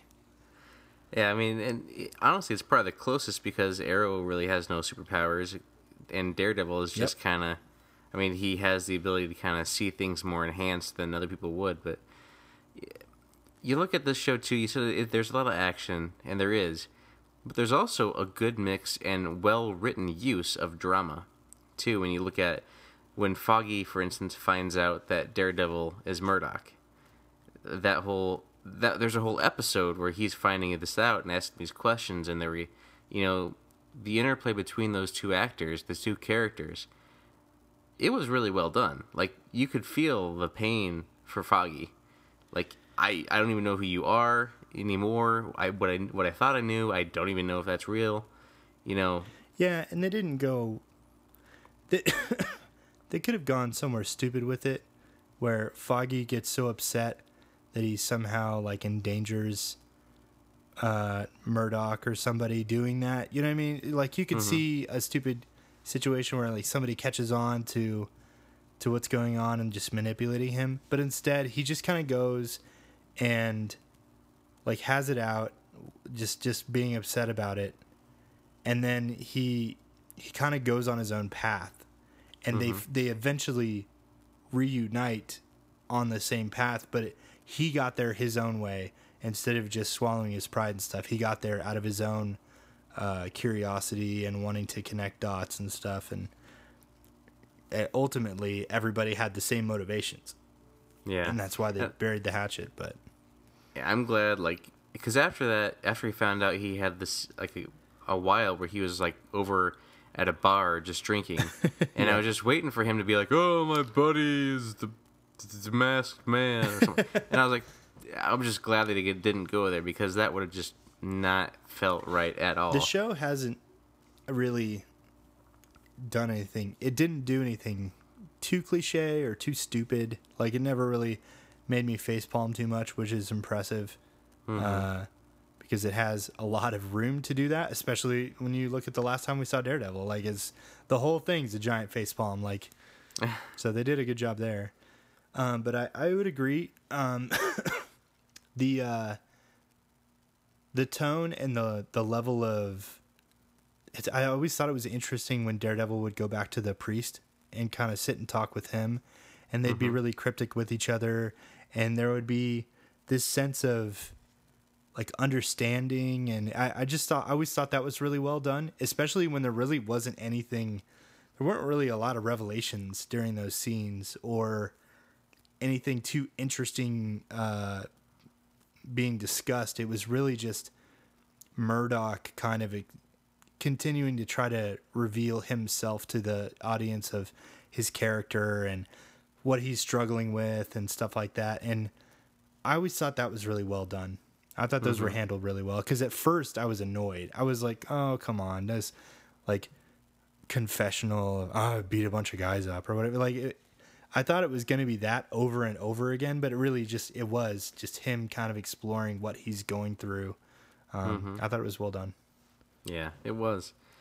And you look at this movie too, or this show. I mean, it really is a 13-hour long movie. We'll just, say that. But Yeah. you look at, we talked about the fight in the hallway. The other standout fight to me in this show was the fight between Nobu and Daredevil. Nobu was the guy that was, yeah. Okay, yeah. So he's the guy that was like, I forget if he was Japanese. I think it was Japanese. And he was the leader of the Hand. Right. Which, if that sounds familiar, the Hand was in the Elektra movie. Oh, okay. Yeah. Sorry to bring up that again, but also the Chinese woman. Yes. She's going to be playing a part when you get to like the Iron Fist story, because they're also doing Iron Fist, Luke Cage, and Jessica Jones, and that's going to make them the Defenders. Right.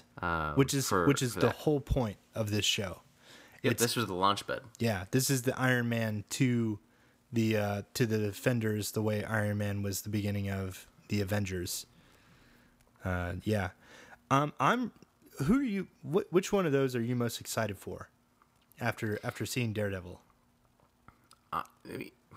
So out of the four, Daredevil was my most excited for one because I know him the most out of those comics. But if I had to pick out of the remaining three, I don't know a lot about either of them really, but just from what I do know, it's probably either Jessica Jones or Luke Cage. Iron Fist I'm not really too enthralled about. Yeah, I don't know jack squat about most of those characters. I've seen Luke Cage pop up in video games and stuff. But Jessica Jones, I think I'm really excited to see what her deal is, and like I want to go into that show just with wide eyes and just be like, what is this? What's going to happen here? I'm really excited for that. Luke Cage is being played by Agent Locke from Forward Unto Dawn. Hopefully he does a better job in Luke Cage. No, I'm just kidding. But I'm excited for seriously. That. I'm excited for no, but really, I'm excited for him. And as a Halo fan, it's going to be excited to see someone, because Locke's character is massively important to Halo 5. He's the other playable character, so people are going to be pretty familiar with his voice and his acting style. And then if anybody goes back and watches Nightfall, God help him, they're going to know who he is. I guess he came from The Good Wife, I think he was on before all this, which I've never seen. So. But yeah, I'm excited for Luke Cage, especially because I know that guy. But as far as the characters go, I want to learn about Jessica Jones. I want to know who she is, what the hell her deal is, because she just seems like an interesting character from the minimal nothing that I know about her versus like Luke Cage's character or Iron Fist, like you said. So I don't know. Do you think we're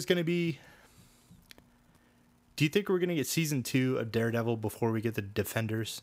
Do you think we're going to get season 2 of Daredevil, or are we going to get like Luke Cage next, and then Jessica Jones, and then Iron Fist, and then Defenders, and then season 2 of Daredevil, so and so, the way that they've done the movies? Like, you get the Avengers, and then you get the Iron Man movie, the Thor movie, the Captain America movie, and then you get the next Avengers movie. Is it going to go like that, or are we going to get like the next character gets their first season while Daredevil's on like season 2, and then that just slowly stacks until you get a Defenders? How do you think this is going to roll out? I think that we'll get the individual movies or shows. All right. Yeah, sure. Shows. I think we'll get the individual shows, and then we'll get the Defenders, and then we'll get like season 2. But at the same time, when you think of a season, you only think about a year in between, right? And I don't think they're doing the Defenders this year. I think that's probably next year at the earliest. So I don't want to wait that long for Daredevil again. So I don't know. I would assume that they do it they do the individuals and then they do the group and then they do another season of the individuals dealing with what happened during the group and kind of moving that story forward. Yeah, I think it's just it's kind of a weird it's weird ground, because when you have something like Arrow and the Flash like on TV weekly, and then you could have like a crossover event or something. But with this, like, I feel like they got to shoot it all at once, and then you just get the show. The show just comes out all at once. And so if you get like a season 2 next year and season 1 of something else next year, and they have a little crossover or whatever, like, maybe that would be the way that they help viewers branch out to the other shows. Because Daredevil's the name that people know, even though it's barely a recognizable name, like the Punisher outside of comic books. You could have Jessica Jones coming to Matt Murdock for legal help. You could have like season 2 of Daredevil, all of these characters like get referenced or mentioned or brush paths or whatever with Daredevil, and as each of their shows come out, they pop up in the Daredevil season. So basically, Daredevil continues on yearly, and as each new show comes out, they pop in, and that like gets people to go, oh, what's that? Oh, let me go watch that. Like, that guy was pretty interesting. Let me go hear what this Luke Cage dude's all about. You know what I hope they do is in like Luke Cage or Jessica Jones or the other ones, is that depending on the timing of the show, like when the story actually takes place, is if they see, if like they're watching the news or the news is on the background, they have like Kingpin's giving his speech, to rebuild the city, or, a picture of Daredevil after he's like taking down the cops or something. Reference things out and build that universe build still. a timeline and like make it relevant. I mean, so timeline wise, this has to take place after the Avengers, but probably before Captain America 2, because it like, think about what happens in Captain America 2 with S.H.I.E.L.D. and Hydra and all that. Well, even Iron Man 3 kind of was, I mean, that would be in the news at some point, So I feel like timeline wise, this happens a little bit after the Avengers, but maybe before the events of any of the other Phase 2 Marvel movies. So in Daredevil Season 2, you should see more references to what happened in these movies to remind people that, hey, this is Daredevil. It's its own thing, but this is taking place in this world. I mean, Civil War. Civil War has to get referenced somehow, right? Well, I would think that actually Daredevil shows up in Civil War. So you think Matt Murdock's, but like, you think this actor portraying Daredevil pops up? Because that's the other thing that we've been kind of running into is, with the exception of Agents of S.H.I.E.L.D., we haven't seen a lot of, like, none of the characters in Gotham are going to be in any of the Justice League movies. Like, none of the actors are going to be in that. Nobody in Arrow or Flash is cast to be in, like, the Batman vs. Superman Dawn of Justice movie or any of the Justice League stuff that we see coming, that we know of. So how's that going to work? Like, I feel like that would be really impressive if they make that happen. If he plays Daredevil in Civil War and then they reference that in the show, like, that, I mean, it just makes sense in our heads as viewers. But like, scheduling and like legally and business wise and stuff, if they can pull that off, it'll be really impressive. I'll be really happy that they make it work that way. With Marvel, they've already committed that it's all connected. Yes. Yeah. So everything, like Agents of S.H.I.E.L.D., Nick Fury showed up in Agents of S.H.I.E.L.D.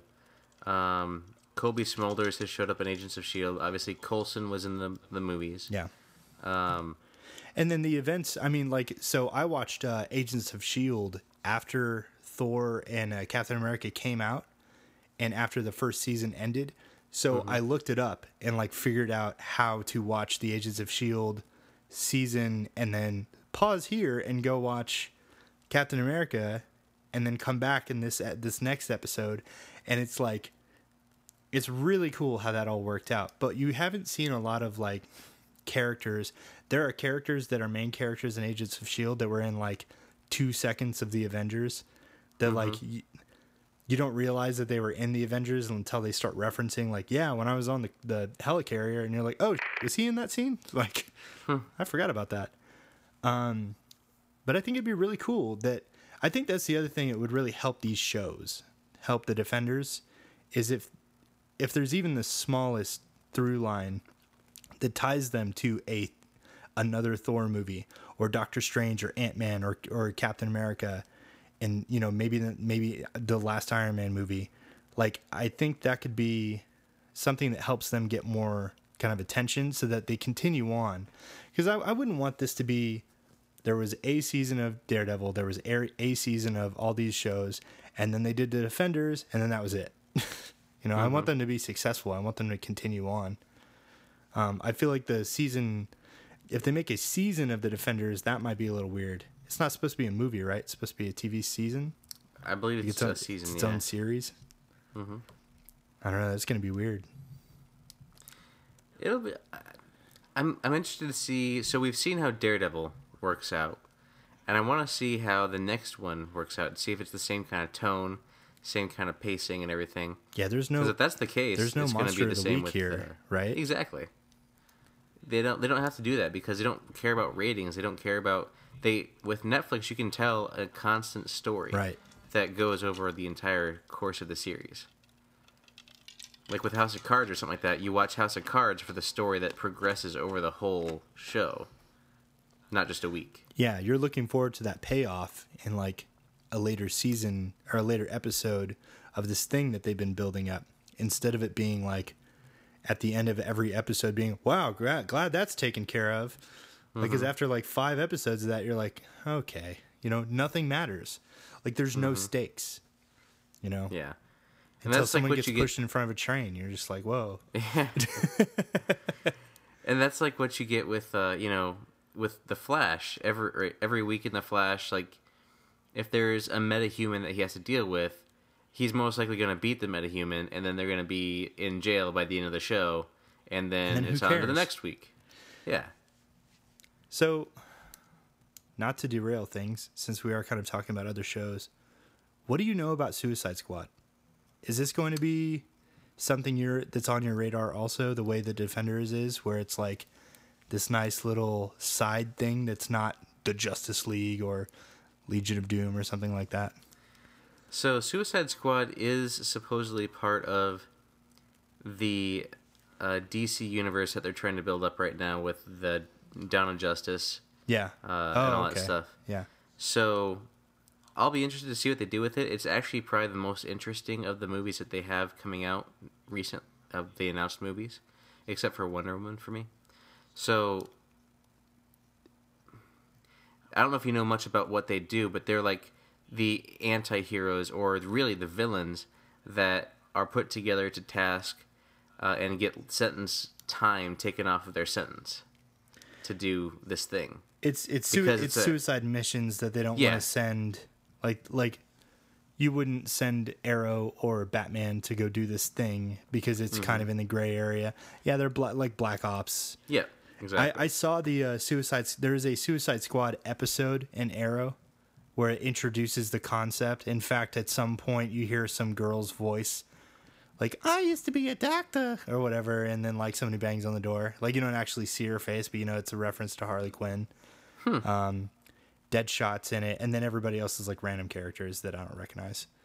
But this Suicide Squad has Will frickin' Smith in it. Big Willie style. Mm-hmm. Wild Wild West. Fresh Prince of Bel-Air is now Deadshot. What? Yeah. What the? I don't know. What is happening? I'll reserve judgment on all these DC movies until I see them, because I don't have faith in very much of any of them right now. I was talking to someone else at work about that, and like we were just talking about the Batman vs Superman with the trailer and everything. Yeah. And it was just like, if you think this movie is going to be good, if you're looking forward to this movie, you are such an optimist. Man. Yeah, and I'm like, it's not putting its best foot forward so far. Nope. They're teasing it, but they're teasing it a little too much, and they're teasing it in a way that almost feels like they're assuming that everyone is just super excited for it. And people are excited, but not like I'd be excited to see a movie starring Marilyn Manson out of like morbid curiosity. So I'd be excited about that. But I wouldn't be like, oh man, this movie's going to be the best. And I feel like what's going on here is people are excited for this, but more so out of just curiosity. Like, Ben Affleck is freaking Batman? What? And like, you make a Man of Steel, you finally bring Superman back, and the second movie you make him like pretty much the bad guy? What? Why? What are you doing? I think that's the general take right now, is everybody's just looking at DC like, what are you doing? So you have Arrow. Arrow's kick, right? You do the smart move. You spin off The Flash. Cool. Good idea. Then you go, we're going to make a show called Gotham. What's that? It's about all the people you love in the Batman universe before they became the people you love in the Batman universe, when they were just weird, and Jaden Pickett Smith is in it. Like, what? Why? What are you doing? There's a lot of weird stuff going on with DC, and I don't think anybody right now, even the most diehard of DC fans, are sitting there going like, man, they're just knocking it out of the park so far. Like, no, they're not. They're doing some weird stuff. There's anyone saying that right now. And I think that there's something to be said about when you see a property succeed, and then trying to go straight for that success is a bad idea. You can't out World of Warcraft. It physically can't be done. If Star Wars can't do it and Lord of the Rings can't do it, then you just can't freaking do it. And then you can't out iPod the iPod. You can't out iPhone the iPhone. You have to do your own thing. And that's when you start getting success. That you have to take the step past that thing. You can't try to retrace those steps. And it sounded like that's what DC was trying to do with like, oh, Marvel's got these hit TV shows. We should have a hit TV show. We'll call it Gotham. Like, what? Or like, Marvel made all these movies and then they put it all together in this one big thing. Like, that's what it looked like with Batman's success and then Superman, and then saying, okay, then there's going to be a Justice League movie. But you can't do that because Marvel's already done it. So DC's not going to be able to do it. So what I will say, to play devil's advocate, is they are doing weird things, which is good. So some of it doesn't retread the same steps that Marvel has tread, and that's good for them. But how that's going to kind of take away from the share that Marvel has right now, I have no clue. Like I think Suicide Squad's a step in the right direction for sure. Yeah. To do something and you weird. look at you were talking about the TV shows, right, that DC has, and you didn't even mention one, Constantine, which was on NBC, and it got canceled. Yeah. So good job there. Like, I mean, they didn't even... Like, Constantine didn't even feel feel like it was a DC thing, like it was something that they were trying to make happen. See, I think I'll give real big props to Marvel Studios, because when X-Men and Spider-Man, so X-Men and Spider-Man are actually Sony things, but when these Marvel properties started getting popular, it was smart of Marvel to say like, okay, we're going to start our own studio. We're going to make our movies. Because when they saw Spider-Man 3 and X-Men 3 come out, and everybody was like, what, dude? Like, these movies were so good, and now they're terrible. Like, well, how did you do that? They were like, okay, we need to take control of our own properties and make sure that they're successful. And they started out with a plan with Iron Man, and they've really delivered on it. Twice now. 2 whole phases have gone by, and just everything has been more and more impressive. The Avengers is the biggest selling movie, or the biggest opening or biggest selling? Second biggest opening weekend. Well, the Avengers itself. Oh, the Avengers? Is the first biggest selling movie ever, or something like that. It has a lot of records, but or it's maybe not it's the opening. biggest movie. I think it might be the biggest opening then. So I think the Avengers was the biggest opening. And then second to that was Iron Man 3, which is mind-boggling, because that one, like, a lot of people were really turned off by it. But they did a great job with the marketing and with the Mandarin and all that stuff. And then now the Avengers 2 is like the third biggest or second biggest opening or whatever. And like, so they're doing more and more success. And Guardians of the Galaxy was this huge breakout hit. Like, nobody expected Guardians of the Galaxy to be like successful, let alone be really, really, really good and really successful.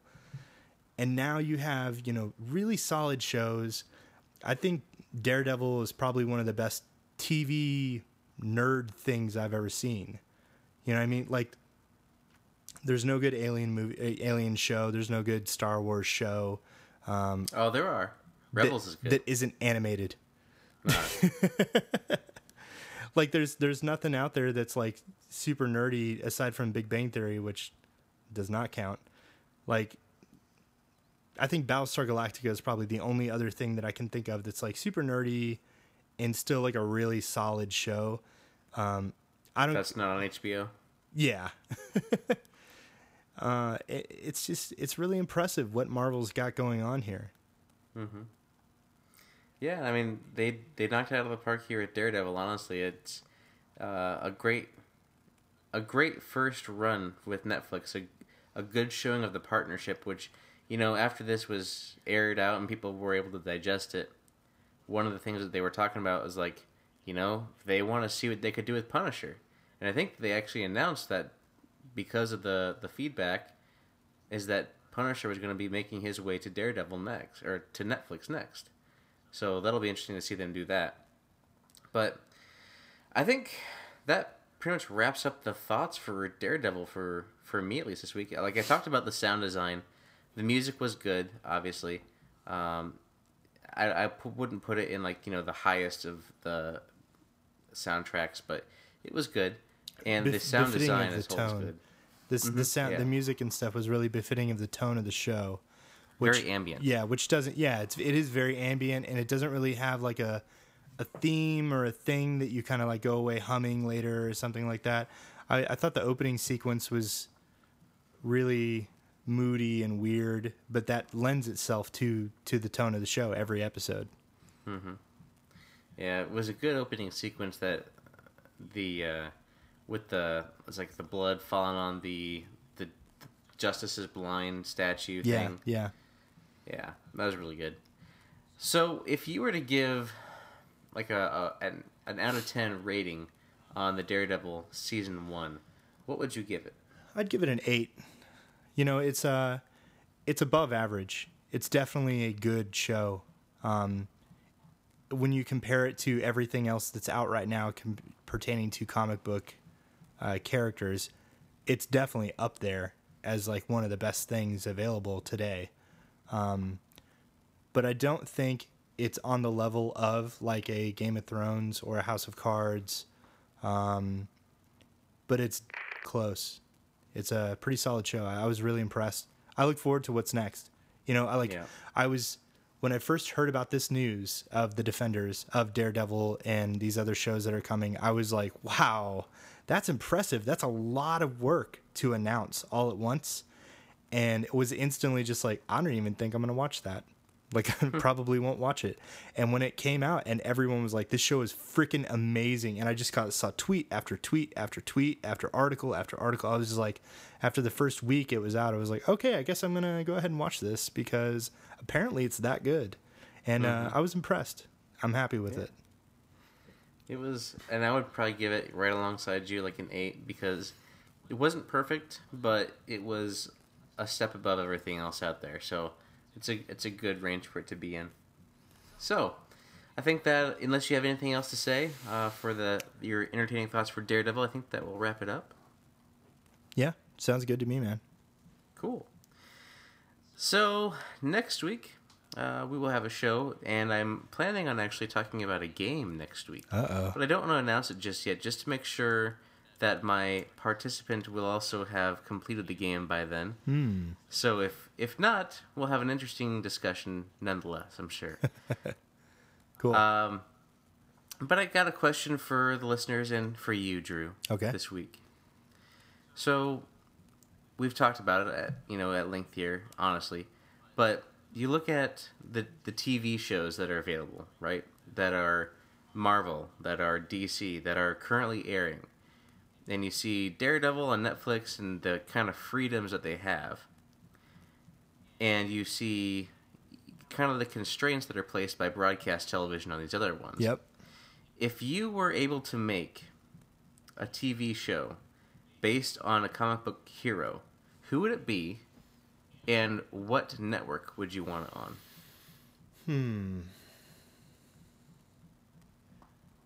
I think I'd go with Wolverine on Showtime. And I say that because a Wolverine on HBO would be a little overproduced to me. I think it'd be a little too polished, have too much of a budget. I want to see Wolverine again someday in the light of like the way I saw him in the comics, the few comics that I read. Because, in the 90s when I was a kid, I was watching the cartoon. And then as time went by, I read like a handful of comics ever. And one of them was The Death of Superman. So that kind of set the bar a little too high. But I like Wolverine when he's caught up in some conspiracy or seeking the truth and clawing his way through everybody that gets in his way. And it's just him against the world. And, he every now and then butts up against something that's bigger than what he understands, and he has to figure it out. And I like Wolverine on like a street level instead of Wolverine clawing through Sentinels and getting caught up in some love affair with Jean Grey and stuff. I mean, I want Wolverine like out there in the dirt. Like, I would love that. Very cool. And I picked Showtime because I think Showtime's a little risque, and I would love Wolverine to, get to express the like animal side of him, cuss like a sailor, blood everywhere, ripping dudes' arms off, and then just taking home some chick and banging her for some reason. I don't know, man. Like, I feel like Wolverine is, on paper, just the edgiest, craziest, most visceral character in the like common Marvel universe, and we've seen the most neutered version of that guy you could possibly make in every Wolverine thing that you've seen. He's been in every X-Men. So he's been in every X-Men and every, like, he has two Wolverine movies, and they're about to make a third one. And then he was in 2 X-Men movies, and I think he popped up in something else. I don't remember now. He's been in all of them because he had a cameo they had in 3 First Class. So they had 3 Wolverine or X-Men movies, and then there was two other X-Men movies, and they're about to make a third one. I think he's going to be in Age of Apocalypse, and now they've had 2 Wolverine movies, and they're going to make a third one. So he's like, Hugh Jackman has played Wolverine, and we've seen this iteration of Wolverine like almost 9 times or something, and he's just lame. Like I think he's super lame compared to what he could be. Like Wolverine in the first X-Men and then in X-Men United was like hinting at this brutal guy, and then that just all went away. And sadly, the coolest thing that I've seen him in outside of any comics, because I don't really keep up with comics, was the video game that they made spun off of the Wolverine movie. X-Men Origins Wolverine, they made a Wolverine game, and that thing was nuts, dude. You were destroying human beings, just ripping them apart, and like, it was so brutal. And I would love to see that on TV, like on a cable show, on a network where you could see whatever you saw, nudity, cussing, blood, gore, violence. That is Wolverine, and we're not getting that today. Are you talking Wolverine's Revenge?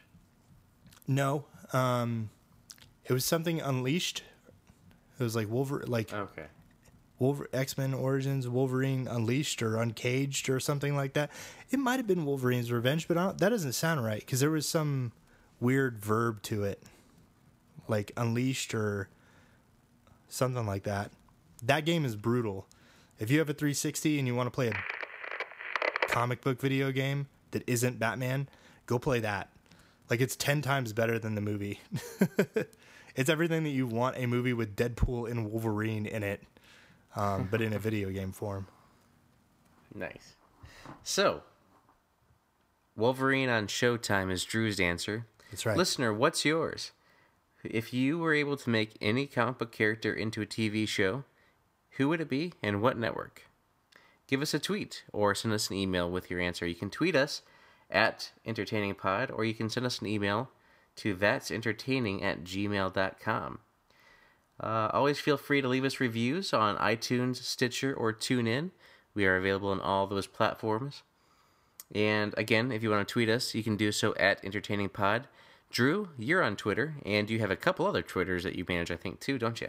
I do. So you can follow me on Twitter at Drew_Freeman85, and you can keep up with everything that I do there.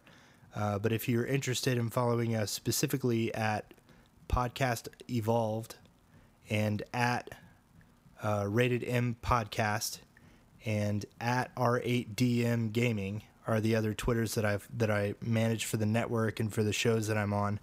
But like I said, if you just follow me at Drew_Freeman85, you can keep up with everything there.